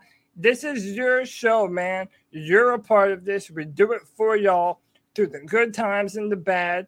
C3, baby, you already know what it is. Tony, what we got up next, man? It's all been about building a community. Right. I've never wanted this show to be us talking to people, like as in telling them what to think and what to feel and what to, but because I've always said I'm not a football expert, I'm an expert football fan. Right? I like that. You know, it's like I only use the eye test. I have reaction, like I'm emotional. I love players. I love certain guys. I hate, you know what I mean? Like I latch on to certain things, and like I want to just be a fan, and I want other people to help educate me. So I don't want this me talking to the people, to the listeners, and telling them what's right and what's wrong. I want them helping me be a better fan each and every week. That's right. Or continue to grow my fandom. I've always said this too, is like, I like to think of this podcast as us riding in the car together to and from the game. Hey, we're riding. You know, like, is that when you ride to the game, you're talking about the season, you're talking about what's going to happen this week, you're going to talk about this. And then when you're riding away from the game, you're either hype about a win or you're about a loss. So yeah, that challenge is out there. Help us grow, help us get to the subscribers that we know are out there that are wanting to be part of this community. We're going to get to 4,000 by the beginning of the season. We're going to get to 5,000 by the end of the season. And all of a sudden, we're going to be taking over. Let's go. Jump in the Discord. Share the podcast on Spotify. Yeah, and man, I'm telling you, just tag us on that, man. Tag us on Twitter and say, look, this is the podcast I'm listening to. These guys are fools. These guys are smart. These guys are fanatics. Whatever. Just share it. That's it. I can't tell you. Look, you can donate. We can beg you for money, but all we're doing is begging you for a share. That's it. That's what I'm begging. Hey, for. Listen, you help us grow this thing. We don't need money from you guys. We would need money from advertisers. We would need money from people that are, trying to have you guys as customers. And that's the thing that I think is going to be driving, hopefully, the future for this. But the biggest thing, if you tag us on anything, I think the biggest thing is also putting in the Carolina Panthers, because we need to get that visibility out there as well. They need to see that we are a legit, presence in the Panthers community. There's not many people that you're going to reach out to that are podcast listeners or anything that don't know of C3, and so that's where we've got to kind of take that market share and run with it. So, and that all comes with you guys, constantly telling your friends. Any again.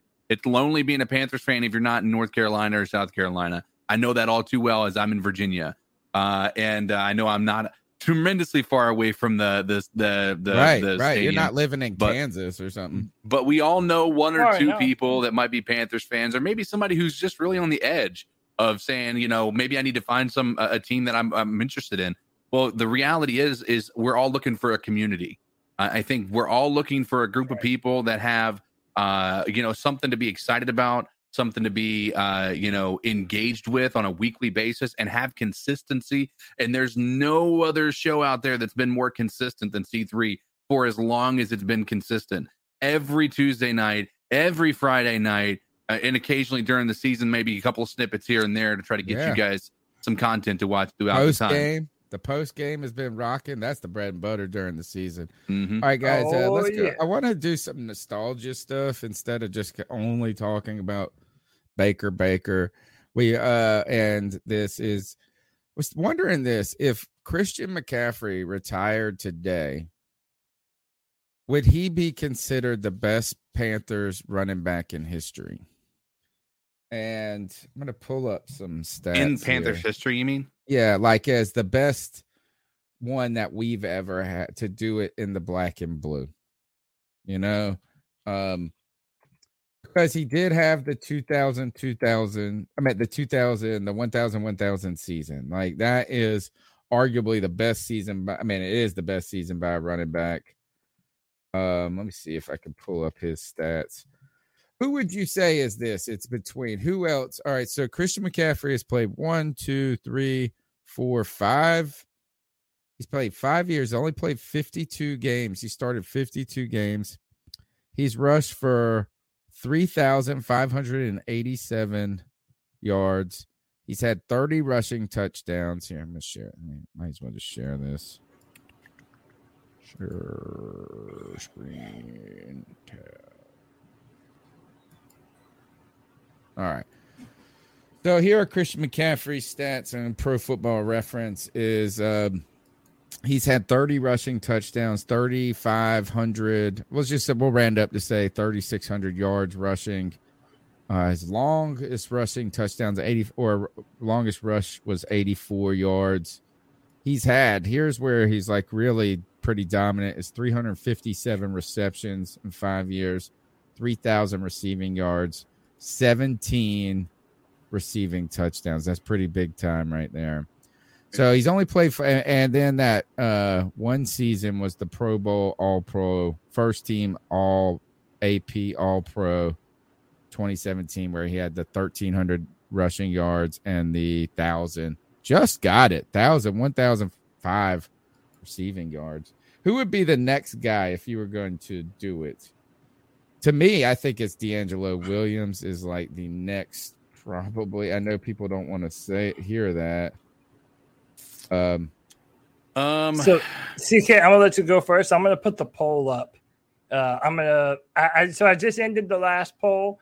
Baker Mayfield came out on top with 37% of the vote with over 170 votes.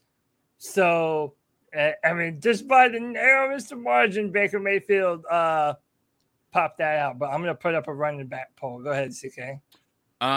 Yeah, it's such a tough question. I don't think you can put him as the greatest running back. Is he the greatest dual threat? Yes. But from as a pure running back, it's gotta be D'Angelo. Or, I mean, there's an argument for Steven Davis. Well, no, I mean, but the Steven Davis's real years were in Washington. You know, I mean, he had like 1 or 2 years with 2 years with the Panthers. We'll look up his stats here. I think so. Okay, so you're saying I think D'Angelo's a head and shoulders ahead of Steven Davis in Carolina. Now to say that D'Angelo's a better running back than Steven Davis, but I'm just saying in the black and blue. In what we've experienced. Yeah. Gotcha. Here is D'Angelo's stats: 9 years with the Panthers. He started 82 games. He had 6,800 rushing yards. He had 40. How many years was he with the Panthers? 9. That's pretty good. That's pretty good from 06. It's comparable though to Christian though. He had 46 rushing touchdowns. His longest rusher. So Christian McCaffrey does right now hold the record for the longest rushing touchdown in Panthers history, I believe, 84, because D'Angelo had it before. I mean, we're going to look through it. 77-yard long. He had only 1,600 yards receiving and 7 receiving touchdowns. I don't know. This is tough. Because longevity, D'Angelo was more of a pure, and this is actually kind of strange to me, to be honest, is D'Angelo, why wasn't he more of a dual threat running back? He had the makeup to be it. Did we just not use him like that? Can I make the case that both of those men prevented the other from being the true all-around running back? That they were probably Jonathan Stewart? Jonathan Stewart and D'Angelo Williams. Like, they were probably both capable of more than they were asked to do, just because they were that thunder and lightning combo. And by the way, what a combo it was. I mean, you know, everybody remembers Hurney paying Jonathan Stewart and D'Angelo Williams. At the time, people loved that, you know, great football players. When it comes to Jonathan Stewart, and again, I know I'm just biased because, you know, he was a part of some of my favorite Panther teams ever. But I feel like Jonathan Stewart just doesn't get enough love. I mean, I'm not even saying that he's necessarily ahead of Christian, because Christian did have a very wrong. legendary I'm going to push back season. on this. Wait till you see his numbers. But also another thing that you're not mentioning, Tony, actually is that never mind. Hold on. Jonathan Stewart might be the best.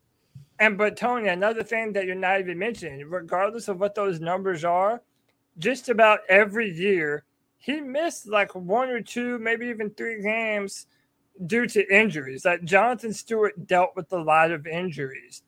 However, when he was on the field, I feel like Jonathan Stewart was just a beast, man. He was always driving. He was, I think, underrated as a pass catcher. It was never something that we did with him very much, but I felt like he was underrated at that. And he was just powerful, man. And he had some fantastic plays that were, you know, pivotal for those 2014 and 2015 teams, respectively. All right, Mr. Cook, I was looking at his rushing attempts when I was thinking, I was like, God, man, he's not even close to D'Angelo, but this is crazy. I'm surprised by this, is that Jonathan Stewart had more rushing yards in the black and blue than D'Angelo Williams. How many seasons? 10. So he had one more season. How many more? But he had, how many more games? How about this? Ooh, but he just played. Like, do you remember it was like his final season that he played? that he finally broke that record of the most rushing yards. Yeah, but by a D'Angelo Panthers running started back. 82 games for the Carolina Panthers. That's crazy. He was explosive, man. Yeah, but Stewart only started 64. And he has more yards. He had all right. So D'Angelo Williams started 82 games. He had 1,432 rushing attempts, and he had 6,800 rushing yards. Jonathan Stewart started 64 games, had 1,700 rushing attempts. So he had a lot more rushing attempts. Wow. What's the yards per attempt? 4.3 for Jonathan Stewart, 4.8 for D'Angelo. D'Angelo was a home run hitter. Yeah. 7,300 yards for Jonathan Stewart and 51 touchdowns. 6,800 yards and 46 touchdowns for I think Jonathan Stewart right now. Jonathan Stewart, here's the thing. It only had one. How is this possible? How did he get so many yards? He only What do had you mean, how did he get so many yards? He only had one 1,000-yard season. It was all injuries, though, man. I know, but He was D'Angelo always on had pace. one. D'Angelo had a 1,500-yard season. That's awesome. He would have. How many rushing yards did he have? Only 121. 2008, D'Angelo was balling. 2009, D'Angelo was balling. Jonathan Stewart only had 2009 where he was like crushed. I'm surprised. I'm just surprised. He was just always in that 800 range. He had 3 years, 14, 15, 16 saved his career. Yeah, and what I would say, I mean, I think 2013 he got hurt. He only had a few games then, right? It started in 11. He only 2012 he had 9 games he played. 2013 he played 6. And then he came back. And then if you look at that, I feel like you see obviously I think a trend. He's always been that. I think he also benefited heavily from having a run first type of offense for the majority of Cam Newton's career here. And that play in the I guess read option that we would run. And so I think he got the benefit of that. But I also think that that we didn't have Steve Smith on the team anymore in those years. So Right. It was a lot easier for it to be a Jonathan Stewart. Like outside of, maybe a go-to in Kelvin Benjamin, we didn't really have a go-to guy in the offense that was going to be like the guy. Yeah, who's catching the ball. D'Angelo never got he didn't have a bunch of years where it was just him. Jonathan Right. Stewart had 3 years where it was just him and Cam. Let's answer the question then, because I'm gonna vote that if Christian McCaffrey retired today, I'm gonna say yes. Christian? I'm gonna say that his stats would warrant him as he's already had. It's because his receiving yards are so insane. And what I just want to say is the only reason I'm gonna say this is that if we're gonna fight about the longevity of a career, first of all, Jonathan Stewart's career was riddled by injury too.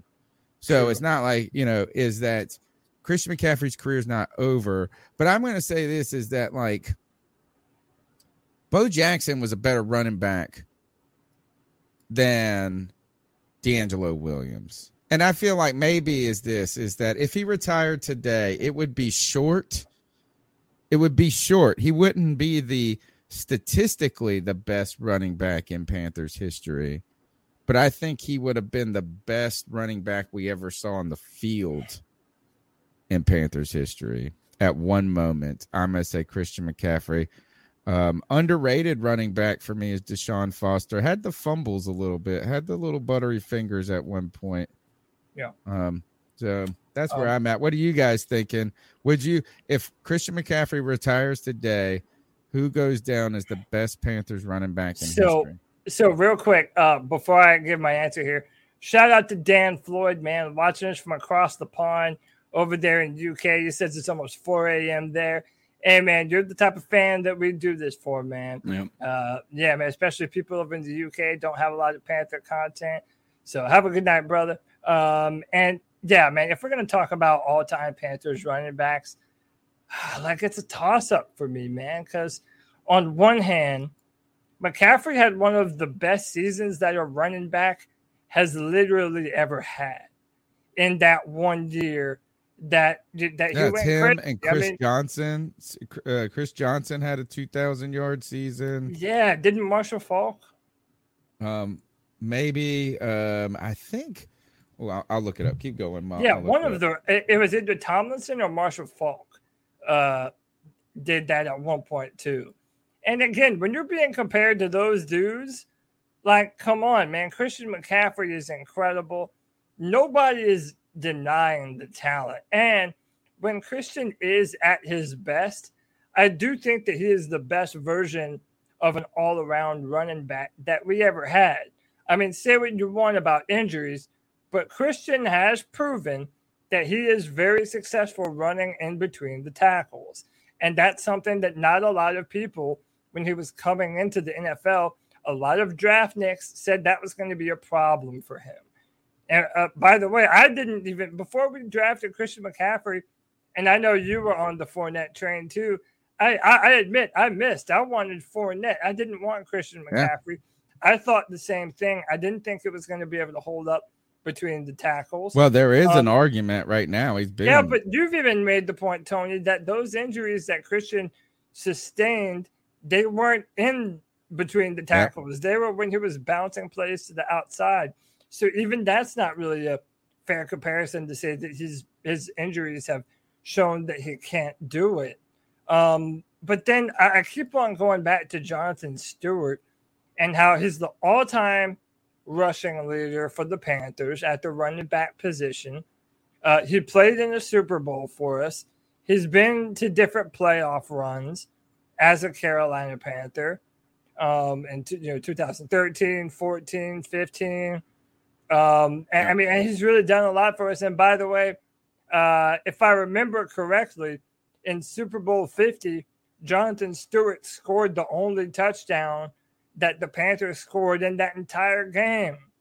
So I think that also bears mentioning and bringing up in this conversation as well.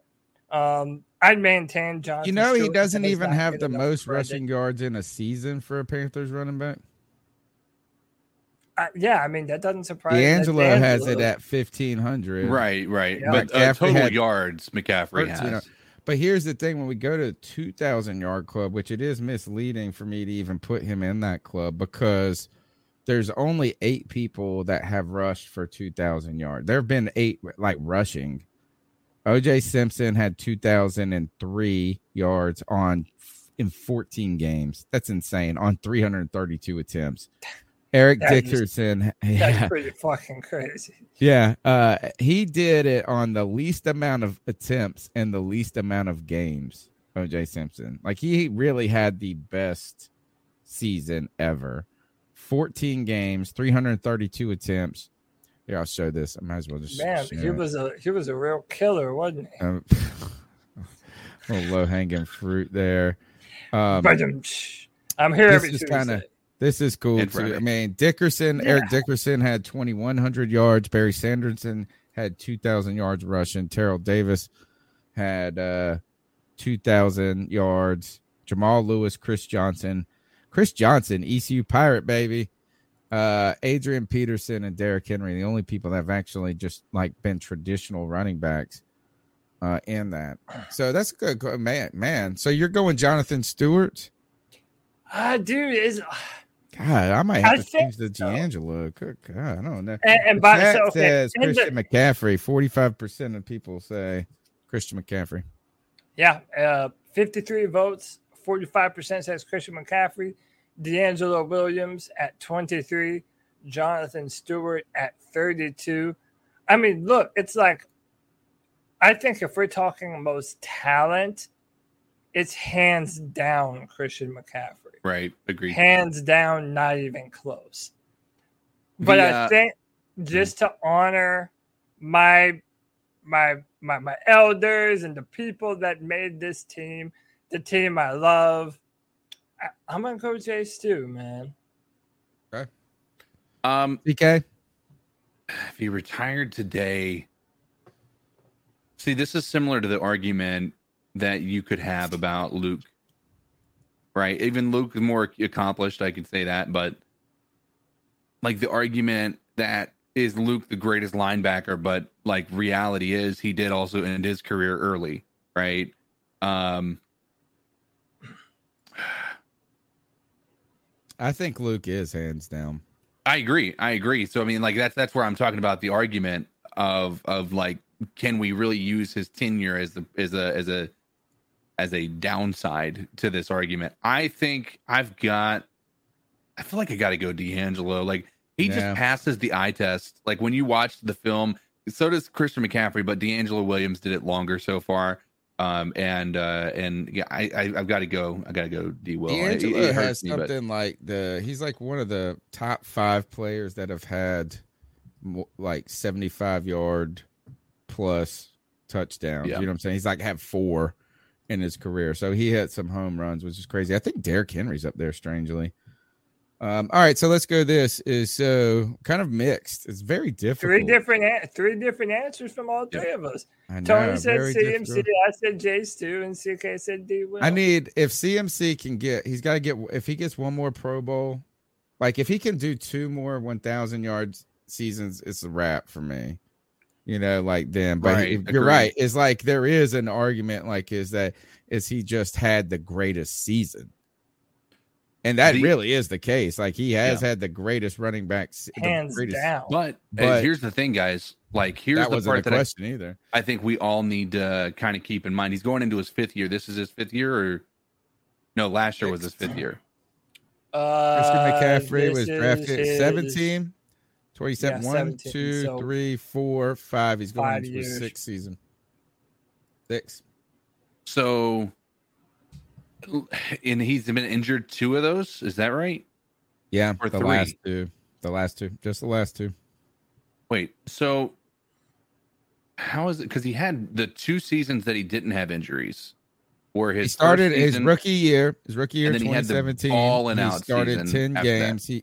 games. So his rookie year, he started 10 games, 117 rushing yards. For I don't know who was the running back. 17, That was Jay Stu.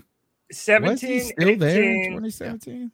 in 2017, 2018, and 2019, Christian was healthy and good to go. Yeah. It was 2020 and 2021 that he really started having the difficulties with the injuries. So he's had 3 healthy years, and he's had two injured ones. Yeah, man. So I don't know. I mean, a lot of people tend to agree in the chat, like in the next couple of years, we expect it to hands down to be Christian McCaffrey. And obviously we're all hoping for that. Yeah, like as if he doesn't make a resurgence, right? Like if he doesn't make a comeback, like and have a couple more really 1,000-yard seasons, he could go down as one of those. He's going to go down in history as one of those players that great player undermined entirely by injury. Yeah, right. You know what I mean? A like lot a of players. I don't even want to put him in the same as a Bo Jackson because like it's a different type of thing. Bo Jackson had a injury that turned into a degenerative hip. Bo Jackson fucking was 2-sport monster. Bo Jackson, insane. Speaking of this, when I was on vacation with my family, we were in Helen, Georgia. I saw this guy in the store and I walked up to him recording on Snapchat. He was wearing all Auburn gear. I said, best player in Auburn history. And I was sitting there thinking, he better say Cam. He better say Cam.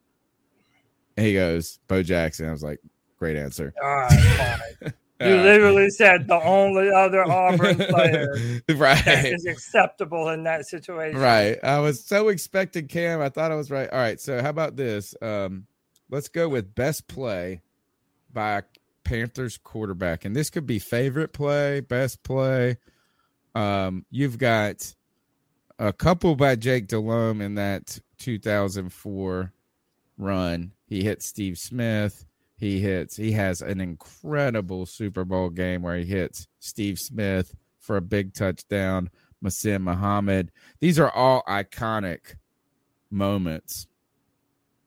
To the level, there were 4 iconic plays in those playoffs. You had Steve Smith against the Rams where he takes it the 64 yards or whatever it was that I put up on our most recent short. Then he hit Steve Smith for a big play, I think either at the end of the second or to begin the third quarter in the Super Bowl. And then the longest touchdown in NFL history still to this day, 85 yards to Masim Muhammad.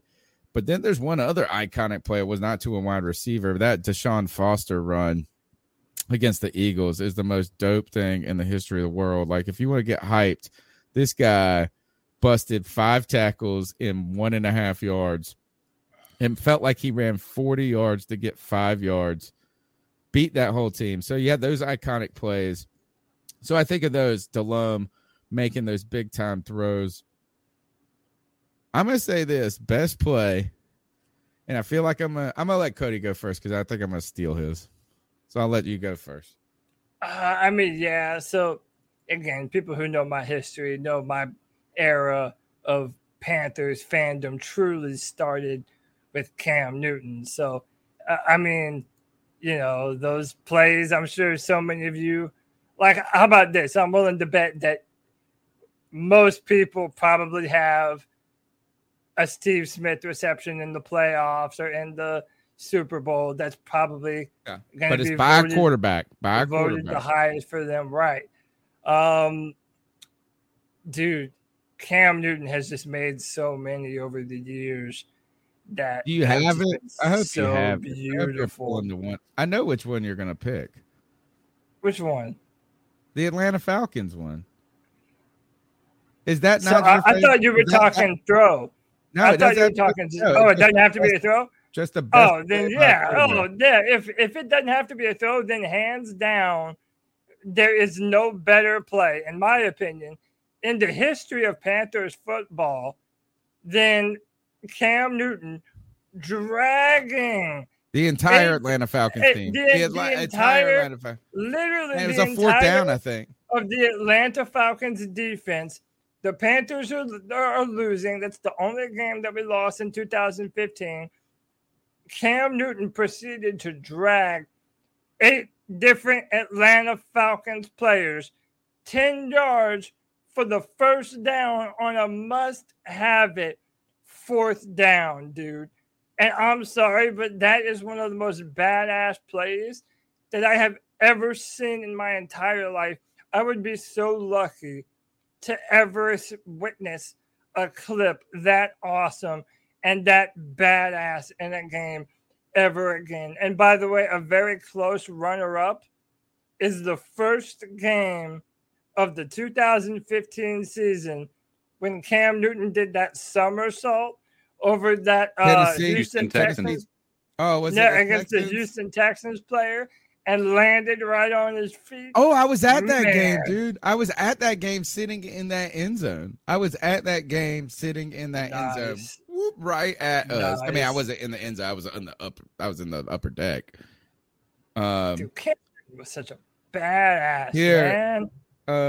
It really is the best play by a quarterback in NFL and Panther history is automatically going to come from Cam Newton. Like, I'm sorry, sadly, because hold on, I'm going to show you guys this. We'll get demonetized for it, but who cares?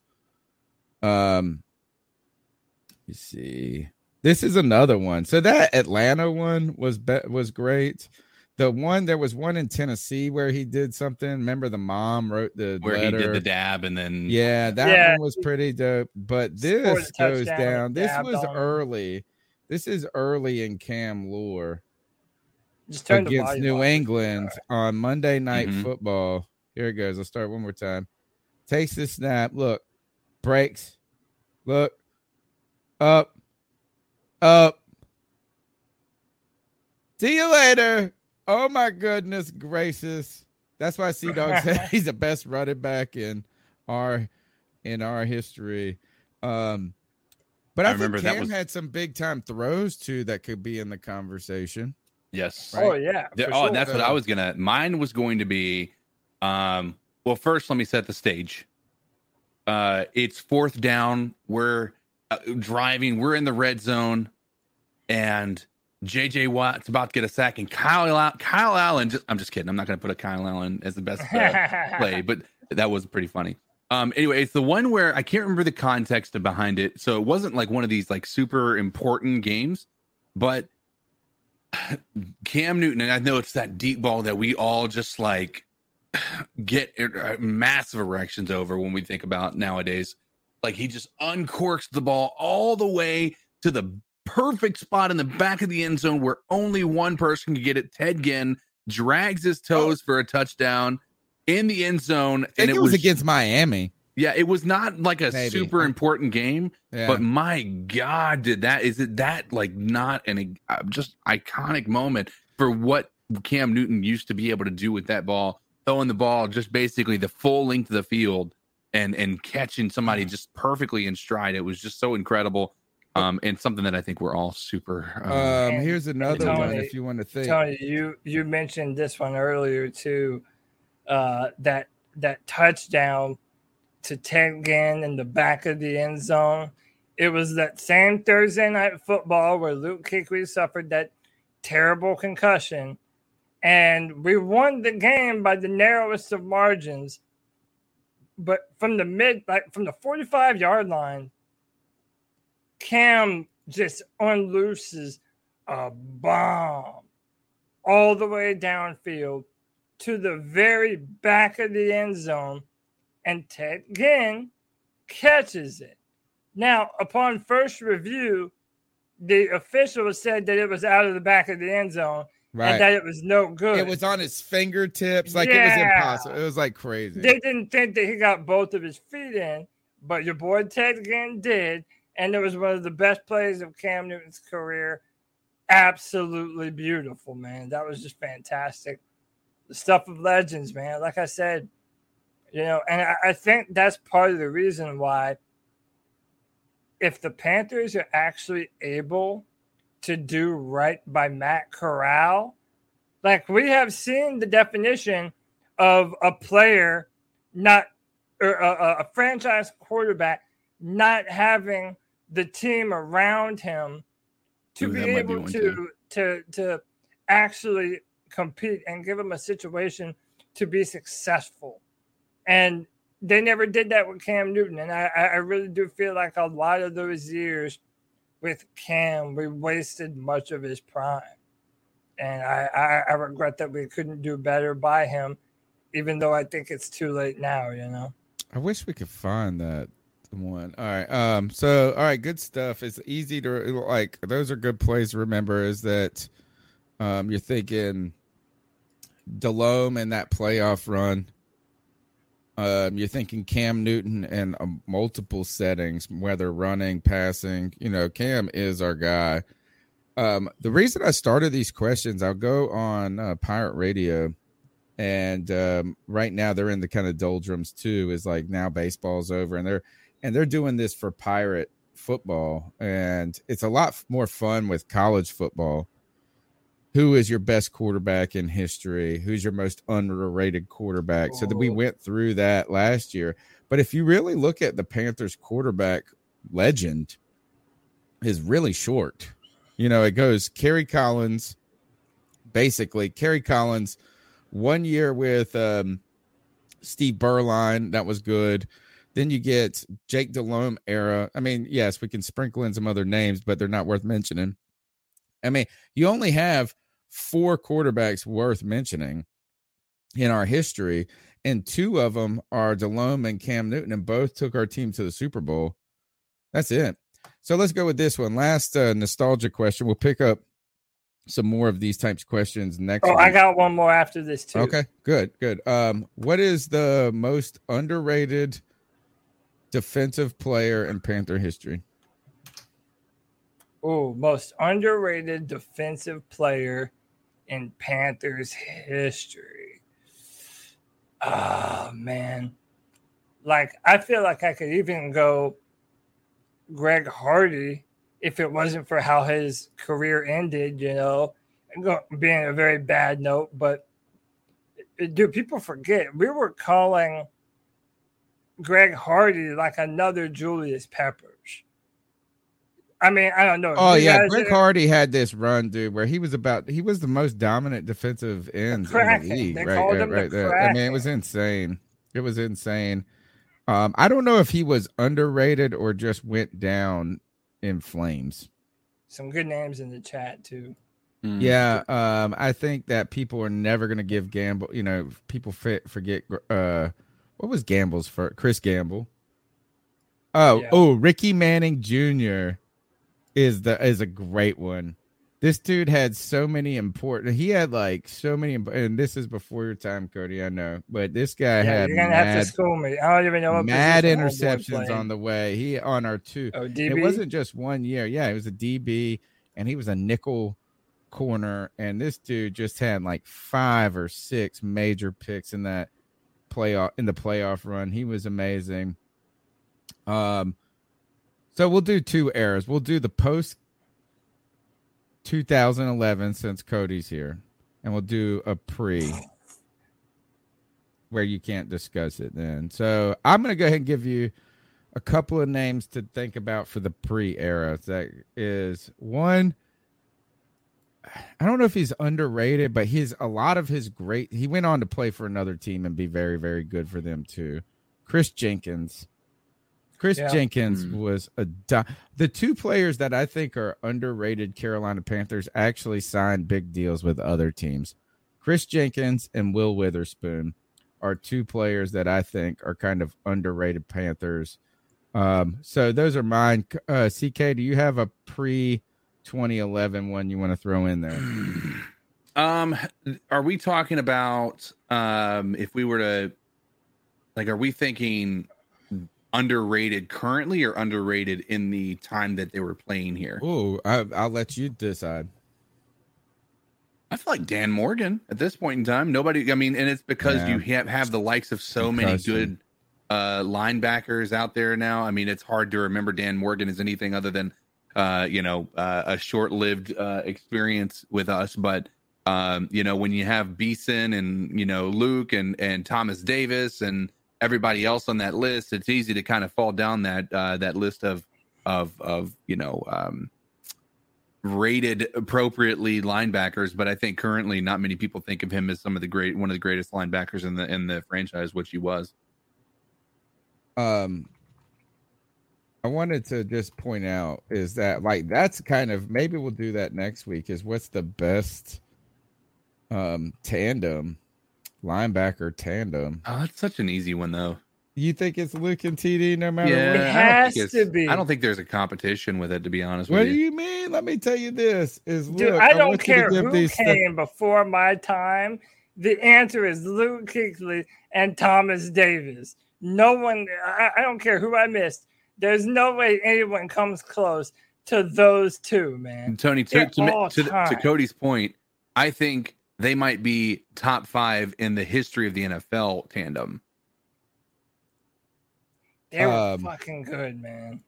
I want to if I could just pull up this, I want to know what the stats, the box score. Hold on. All right. Box score 2004 Super Bowl. Just when you hear the stats of this one, of what these players did, what Will Witherspoon and Dan Morgan did. Dan Morgan had 18. He had 11 solo tackles. He had 18 combined tackles and 7 assisted and 11 solo tackles. And where was it? I thought they both had over 20. Both of these guys registered over 20 tackles in the Super Bowl. It's insane. For what team? Will Witherspoon and Dan Morgan in this 2004 Super Bowl. Both of them had over 20 tackles in that game.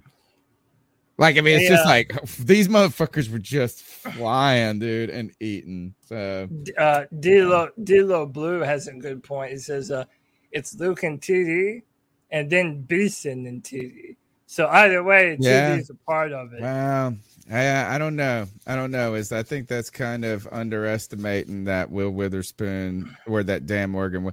It's fun. It's interesting. Arguably the two best linebackers in Panthers history have both had careers ended shortly. I want to see how many Dan Morgan, which by the way, Dan Morgan's with our front office. Dan Morgan, let's see how many years he played. What was Luke Kuechly, 8? Wasn't he only 8 seasons? 9, I think.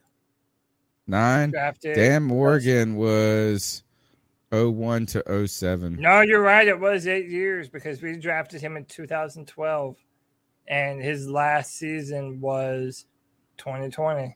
Or no, Dan Morgan is destroyed by injuries, dude. He didn't play a single season in all 16 games. Well, Luke Kuechly too. Luke Kuechly didn't even make it a decade. I know, crazy. All right, Damn, what was man, your last crazy. nostalgia? Oh no, we're gonna do underrated defensive player post 2011. Okay. Yeah. Okay. You said Greg Hardy would be one. Someone put Starr. I like Charles Johnson. That's a good one. Yeah. I want to try to get somebody who contributed to this team a lot. Peanut Tillman in that 2015 run was so important to this team. Would you say Mario Addison was underrated? That's a great answer. Yeah. That's a great answer. Mario Addison. Because for a long time, Mario Addison was our primary edge rusher for a long time. And a lot of people say that he definitely outplayed his expectations. He was an undrafted player. He bounced around. He was with the Colts. He came here as a pretty old veteran as well. Like he wasn't a spring chicken when he came in here, and he was undersized. He wasn't. He was an undersized. They call him that Joker defensive end. Right. So that's a great one. How about this? I don't know if it's necessarily underrated, but I'll say K1 Short. And I'll say that just because I think when you look at that team that went to the Super Bowl, the best part of our offensive line and defensive line was the that interior. Yeah. So on the offensive line, you had Khalil, you had Norwell, and you had Turner. But on the defensive line, that 1-2 tandem of Starr Lotulelei, man, when Starr was able to eat up those double teams, K1 Short would absolutely throw dudes off of him, man. He was out there doing legit kung fu. Okay, K1 Short, in my opinion, doesn't get enough credit. I see Carson One saying Coney Ely. Oh, I love it. But, I mean, outside of that one crazy Super Bowl, how about this? I would put Josh Norman before I would put Coney Ely. I think I'm going to have to go Kurt Coleman, maybe. Something like that. Oh, that's a great one, too. Kurt doesn't get enough credit for how good of a free safety we had. So all the names, that's kind of hard for me in the chat. Like somebody said Roman Harper. I said Peanut. Isn't it crazy? Like, none of those guys are Panthers, though. Right.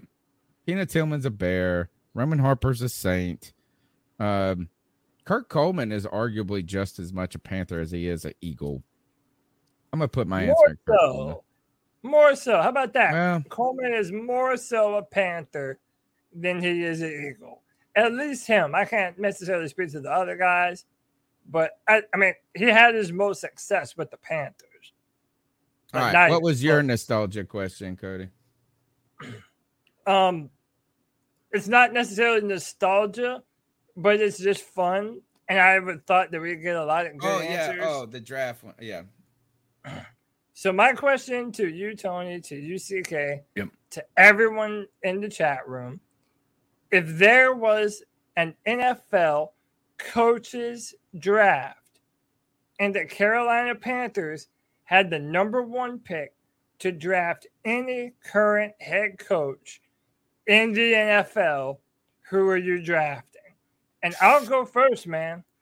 My answer is Mike Tomlin. This man not only has 2 Super Bowl rings on his hand, but he's never had a losing season as an NFL head coach. And he has been the coach in one of the hardest divisions in football traditionally in that AFC North. I think Tomlin is incredible. Every time I listen to this man, you hear the wisdom pouring off of him. And it seems like an ultimate motivator too, man. I think a lot of those Steelers would run through a wall for Mike Tomlin. And that's the type of coach that I would love to be with the Carolina Panthers. So, yeah, Tony, CK, everyone in the chat room, you have the number one pick. You're picking for the Panthers. What coach are you picking? Boys, what say you? I've got a different answer and no hesitation in saying it. Kyle Shanahan. Kyle Shanahan is just dominant with that San Francisco team with not even the best team all around. Like, he's always kind of missing something, making a lot out of something. And look, he was a big part of RG3's success. He was a giant part of the Atlanta. Actually, he was the reason the Atlanta Falcons arguably made it to the Super Bowl and did all of that. He's young. He can be a passing guy. He can be a running guy. He is like the Bill Belichick of the youngins to me. But I mean, I know Belichick's a defensive guy. To me, it's Kyle Shanahan. That's a good answer, man. I thought I remember you not liking Shanahan. Like one time I remember like bringing him up and you were like, dude, this Shanahan. No, if it was like us trying to get him, then it would not. No, I would have been okay. The guy I don't like that people say is that often reminds people is the dude that's the coach of the Las Vegas Raiders right now. I don't like him. McDaniels, Josh McDaniels. Yeah, that's the guy I don't like. Okay. I don't like Shanahan too because he was great with the Falcons. Yeah. CK, answer. I gotta use the bathroom real quick. Are we in the history of the NFL or just no? This is all current 32 NFL head coaches active right now, and you get your pick. Like you're the number one pick. Panthers are picking first. You're picking the head coach for the Carolina Panthers. Who are you picking?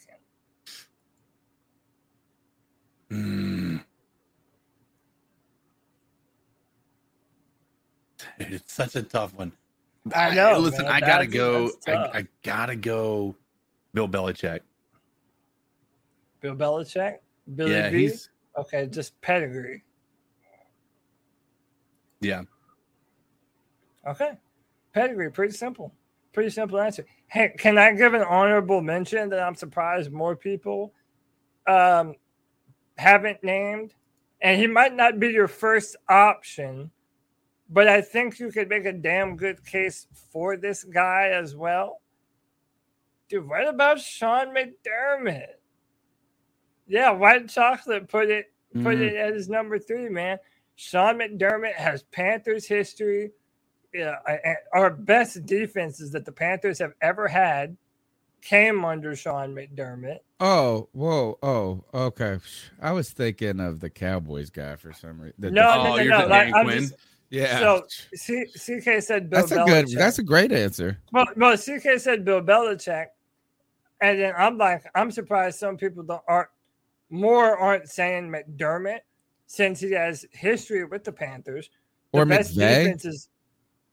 Like Yeah, Andy Reid. People Andy- said McVay too. The only argument against Sean McDermott right now is just not having made it to the mountaintop yet, right? Like Belichick's been there and been there and been there. And I know you can argue the Tom Brady argument. Tom Brady wasn't really Tom Brady. That's like this Tom Brady that we've seen as of the last 5 to 10 years until the past 5 or 10 years. So a lot of that was Belichick, and he's done it by not having superstars for the most part. Like, for the most part, he isn't somebody who pays to get these crazy free agents to come up there. And he somehow has the ability to game plan and scheme against every individual team and have his team ready to play every single week, right? And you can look at last year, the year prior to last year when Cam Newton was there and make an argument that he wasn't a good coach. But I mean, I think even with that, you can't even make that argument because there was so many unknowns about what was going on with their team. They had just lost Tom Brady. And, let's be real about it. He had to try to plug and play, and Cam Newton is not a player that he is accustomed to having to game plan with. And then Mac Jones comes their first year and they dominate. Now, I wouldn't go so far as to say dominant, but I think one thing they made is, the playoffs. Yeah, I think for me, it always comes down to defensive or offensive coach. And there's, to me, a limitation even with, all right, so Tomlin, Belichick, and McDermott might be creeping into that conversation right now of consistently good defensive coaches. Right. I'm trying to think of who else would be a consistently. But also, to CK, doesn't age play into this too? Like, I think it should. Yeah. Like, if you're picking coaches, because we really should be picking Andy Reid. Yeah, I mean, that's what I'm saying. If you're picking Andy Reid and Bill Belichick, you're picking two guys that are probably on the latter end of their career. Whereas you could make the case that Mike Tomlin or Shanahan or McVay or whoever, that they could be doing this for the next, if the argument is McDermott would be the young version of that. Right. Yeah, if the argument now, if it's shifting to, current, like they're in their current state, I guess my interpretation of that question is any coach in the history of the NFL, right? Like, being able to say, Bill Belichick because of the history. I mean, like, if you're looking at it from that perspective, but if you're talking about like somebody who is like in their current status that they're currently in, I might even go. Watch him say LaFleur. No, I'm gonna go. Who would you pick? How about this? Would you Zach rather Taylor. if we?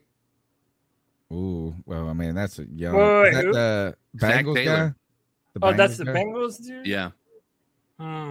Hey, That's could fine. I? How about Brandon Staley, the Chargers head coach? Nope, not even close right now. Just because I love to listen to him talk right now, it hasn't turned into anything. But I know I love listening to. I would love listen to him explain how to cut grass or whatever. Dude, he's the fucking man. How about this? If you had your choice next year, Matt Rule gets fired, and we have our choice of two coaches, McVay or Kyle Shanahan. Who would you pick? Probably McVay. Really? Because Shanahan is attached to not only the Falcons, but one of the worst blown leads in Super Bowl history. But that's not the offense that does that. That's a defense. Yeah, they were throwing the football when they should have been running the clock out. How many Super Bowls they has made Matt Ryan. They made Matt Ryan drop back into the pocket. No, for not them even. to pin their ears back. Like that, a lot of that has to go on Shanahan. I am totally on the opposite. Is I would take Kyle Shanahan all day long because, like White Chocolate Espresso, my son, my bastard child, says is he's done it with way less talent. Man, they just did it with a super team. That's what the Rams did. They had a super team. They, come on. Yeah, but the 49ers, it's not like they have a bunch of slouches either. They've never had a quarterback. All right. So that's enough of that. That's cool. Like, let's think of some nostalgia questions for next week because these are kind of fun to debate and kind of chew some time up. But it is getting late now, and we got to ice some fools up. So I want to encourage everybody before we ice them fools up to subscribe to the show. We're on Spotify, iTunes, Stitcher, TuneIn, wherever you get your podcast. Go on to Spotify, go on to iTunes, and write a review and just say, man, these guys are super consistent, love listening, and being part of this community. That would really help us climb the rankings there, as well as subscribe and share. I cannot tell you how much it means if you just put in one Facebook, on your Facebook feed, on your story, on Instagram, on Twitter, hey, just listen to this podcast last night. I think you guys would like it if you're Panther fans. That is, you would not believe how many people just need to hear about one. It's like piercing through. There's so much noise on the internet, right? There's just so much content. People need to find content that they want. And you can help us reach Panther fans looking for that Panther content. And how about this? It's content that you can be a part of. Yes. You can be in the cat calls. You can be on the Friday free for all and literally come on and talk. You can. Hey, by the way, everyone in the chat room, for those that are listening, all the comments are going up on screen as we do the show. So literally everyone's opinion is a part of the show. Guys, we're trying to get to 4,000 subscribers before the start of the 2023 season, man. Help us do that. Be a friend, tell a friend. And look, we have people that come back to this podcast that aren't even fans of the Panthers. We get Bears fans and, all different kinds of fans that come and hang out, man. So just spread the word, spread the love, tell somebody about the C3 Panthers podcast, and help this thing grow past the moon, man. Please and thanks. Oh, look at this. Mr. Lightning 20. I'm going to give you a shout out. He said, AJ McMurphy, sound familiar. Great show. Glad I found it by running into you. Yes, I know you, man. I've met you several times at AJ's. Thank you for tuning in. C3 Panthers podcast, where it's at. Now, look, this is the last segment of the show where we ice up somebody. It's our homage to Steve Smith. We tell somebody in the world to ice up, toughen up, to get it together. Everything. This is the one time that we give ourselves latitude to just kind of really step outside of football if we want. We can do anything. I've iced up 12-year-old kids in Oklahoma I've never met. We've got a lot to discuss. Anything is fair game. Cody, I gotta say, this is the list each week for ice up picks. Like, it's almost to the point of, like, how do I narrow it down to less than, like, 12? Yeah. I want to. There's so many. I just stumbled across this one on, like, late. Like, I wasn't even looking for an ice up pick at this point. I already had some lined up. This guy's Stephen King. First of all, he is a U.S. Congress 4th and 5th. He's from Iowa. Okay. His name is Steve King. I think this guy needs to be kicked out of the party, of whatever party. I'm sure he's in the. I'm guessing he's GOP. I mean, he has to be. And I don't care. I mean, I'm not even anti-Republican. I don't even care. Right? You know what I'm saying? Like, I feel like he needs to be. The voters need to kick this guy out of politics. And the voters need to do it. His party members. This guy writes this. I mean, I don't even know how you can type this. I spent Juneteenth all day in the hot sun hoeing and pulling weeds, thinking about what it would have been like to have been a slave. At the end of the day, I thought about what it would be like to be an aborted baby. I got to see the sunrise and sunset. Dude, just jerking himself. I don't know if there can be. I don't know how you can be such a big dick. Like, it's such a. This is the reason that Americans believe America is in a decline. This guy right here. This might be the single worst thing I've ever heard that hasn't had to do with, like, something like over the like where it's so lewd about raping somebody. You know what I'm saying? Like, where it's just like, this is vomit. This is mental vomit right here. Yeah.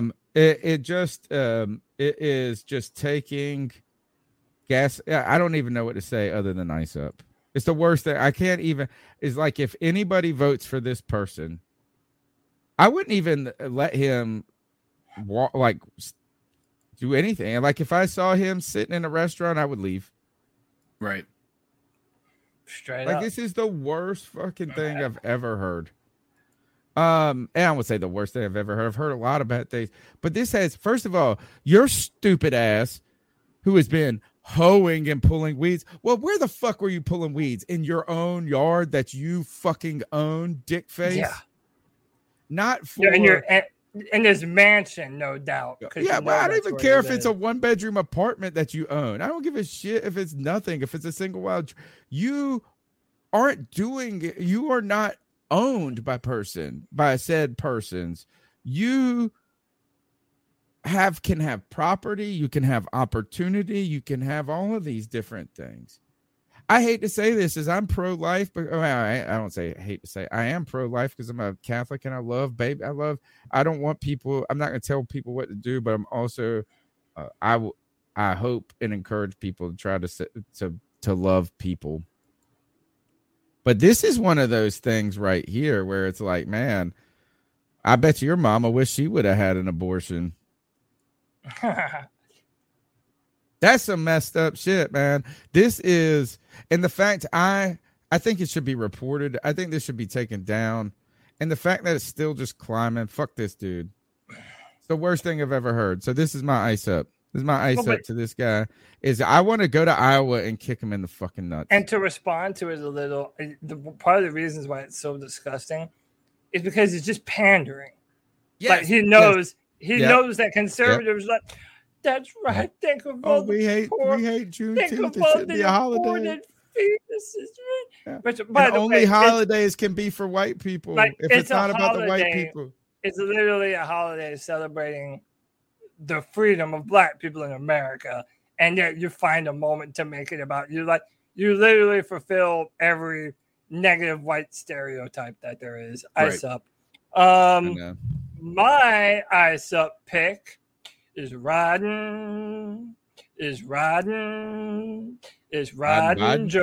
Biden.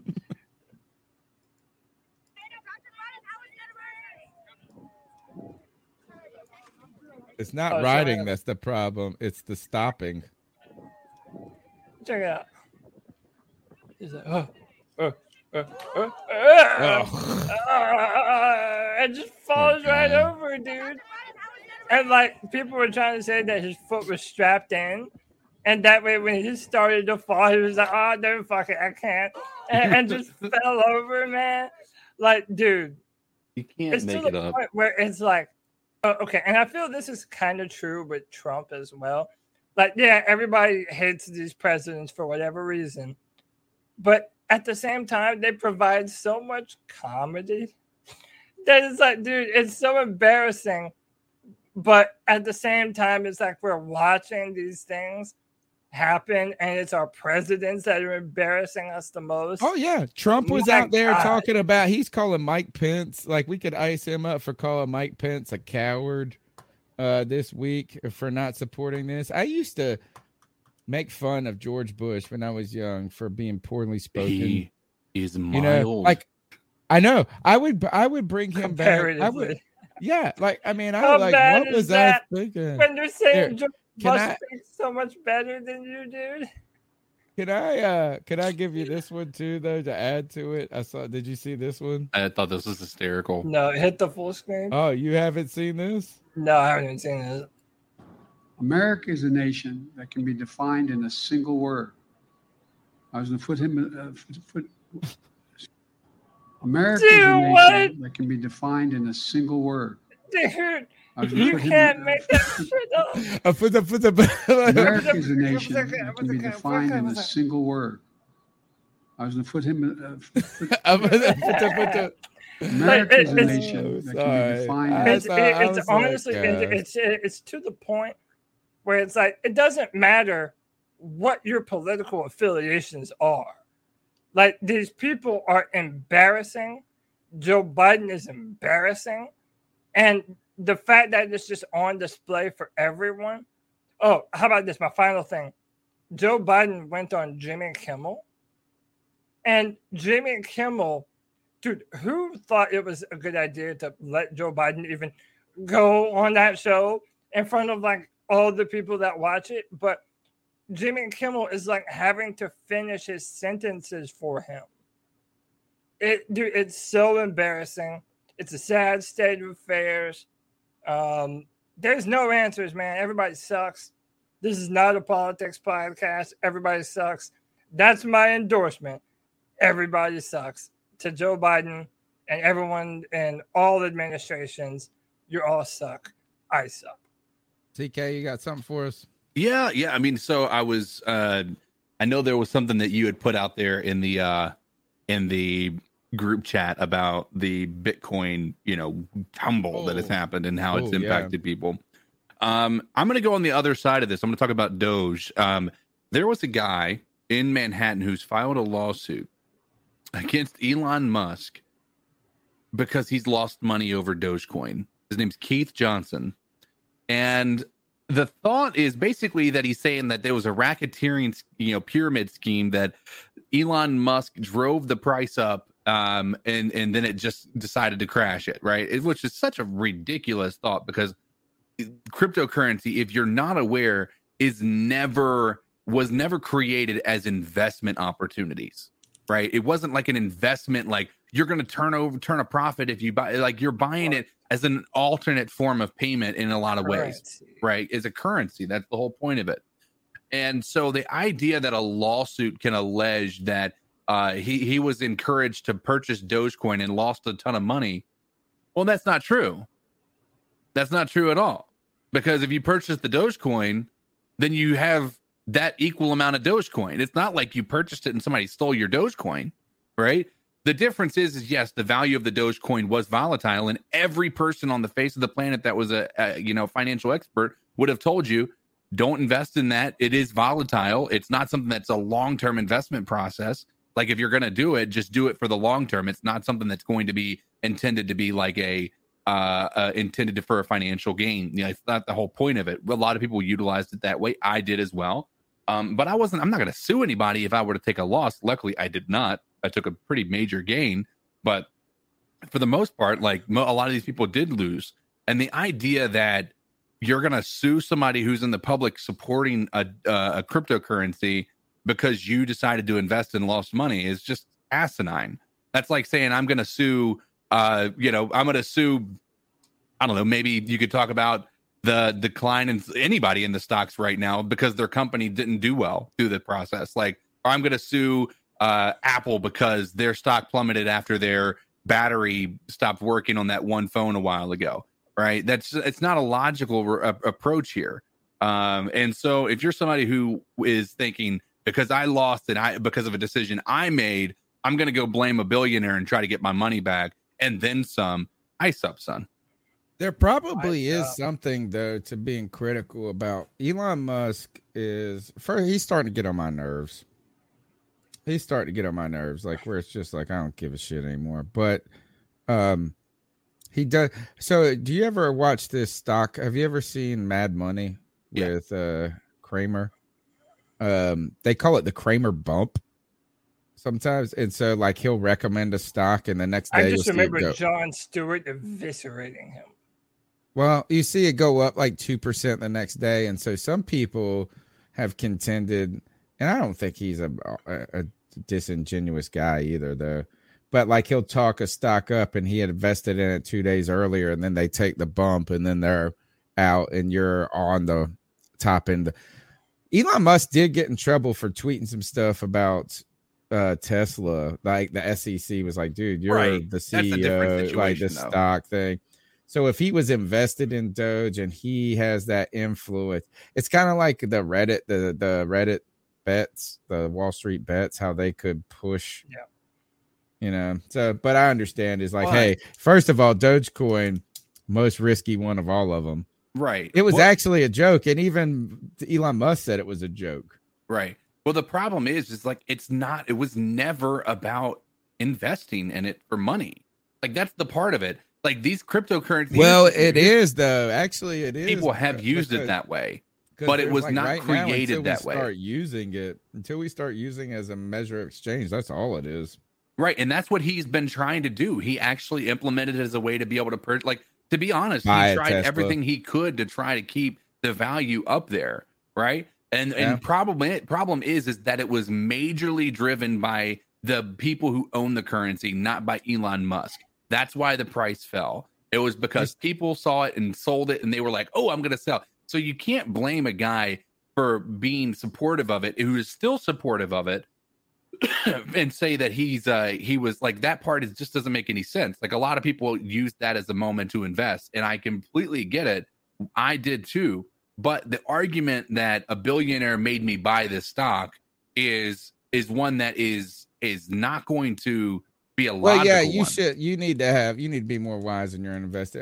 And also, did you see his transgender daughter is changing her name? I know, I saw that. Man. Elon Musk. Elon Musk. I love this. I love when I see, and I think the Amber Heard trial, all this is. I don't wish people should, but it's like, man, y'all rich, influential, famous motherfuckers. Your lives are just as fucked up as everybody else's. Oh, for sure. But I also I get the feeling that Elon Musk is not an easy person to be in a family with.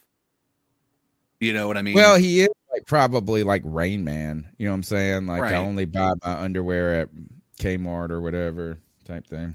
All right. Ice up to what's his name? Sue anyone else? Oh gosh. James. That's gonna Wood. be let me pull him back up here. His name is Johnson.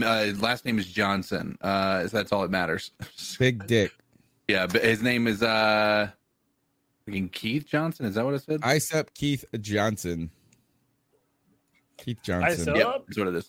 All do right, you guys want to bring up the amount of money that the sports figures have lost because they had their contracts in Bitcoin? Oh man, this is kind of crazy. Well, you know what though? I don't get.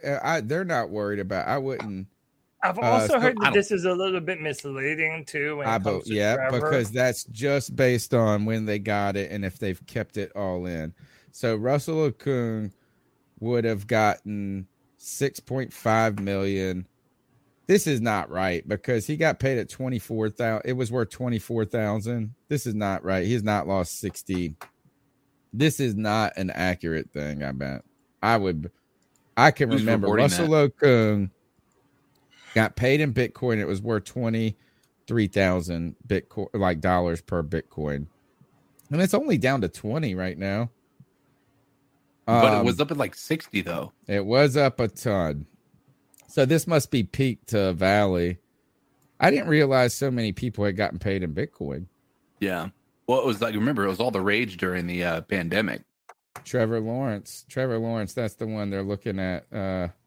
But I think this is some ways just saying that these guys, I don't know, look, you don't lose till you sell. Remember that, folks. You don't lose till you sell. You sell your stocks now and you lost your money, then you lost your money. But you just wait. Like if you need that money, I understand, then you got to sell.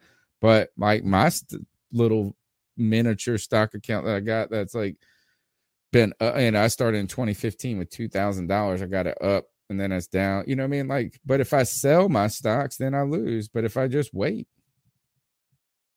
then I win. That's it. That's the C3 Panthers podcast brought to you by CarolinaCatChronicles.com, where every Tuesday night we chop up the latest Panthers news and opinions from the fan perspective.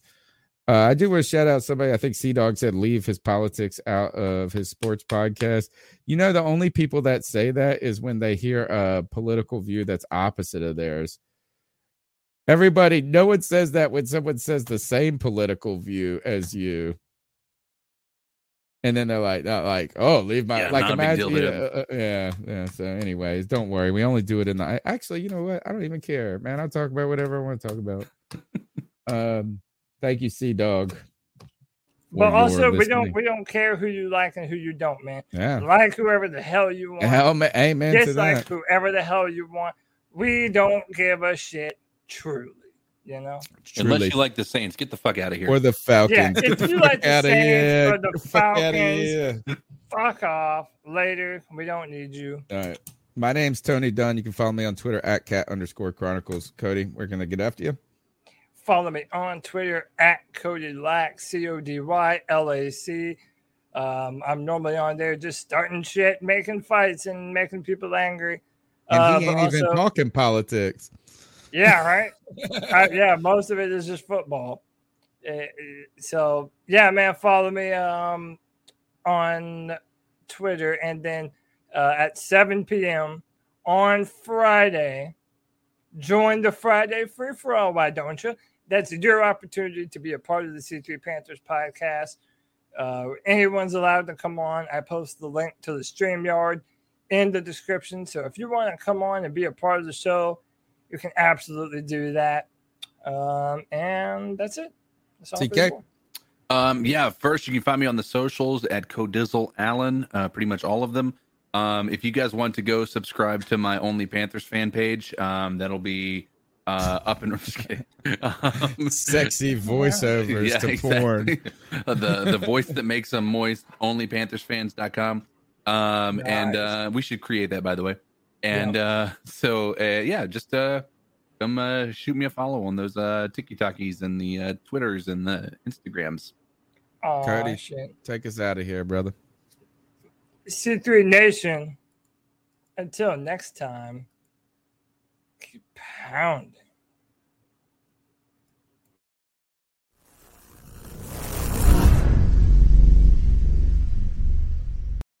For the ones who work hard to ensure their crew can always go the extra mile, and the ones who get in early so everyone can go home on time, there's Grainger, offering professional-grade supplies backed by product experts so you can quickly and easily find what you need. Plus, you can count on access to a committed team ready to go the extra mile for you. Call, click Grainger.com, or just stop by. Grainger, for the ones who get it done.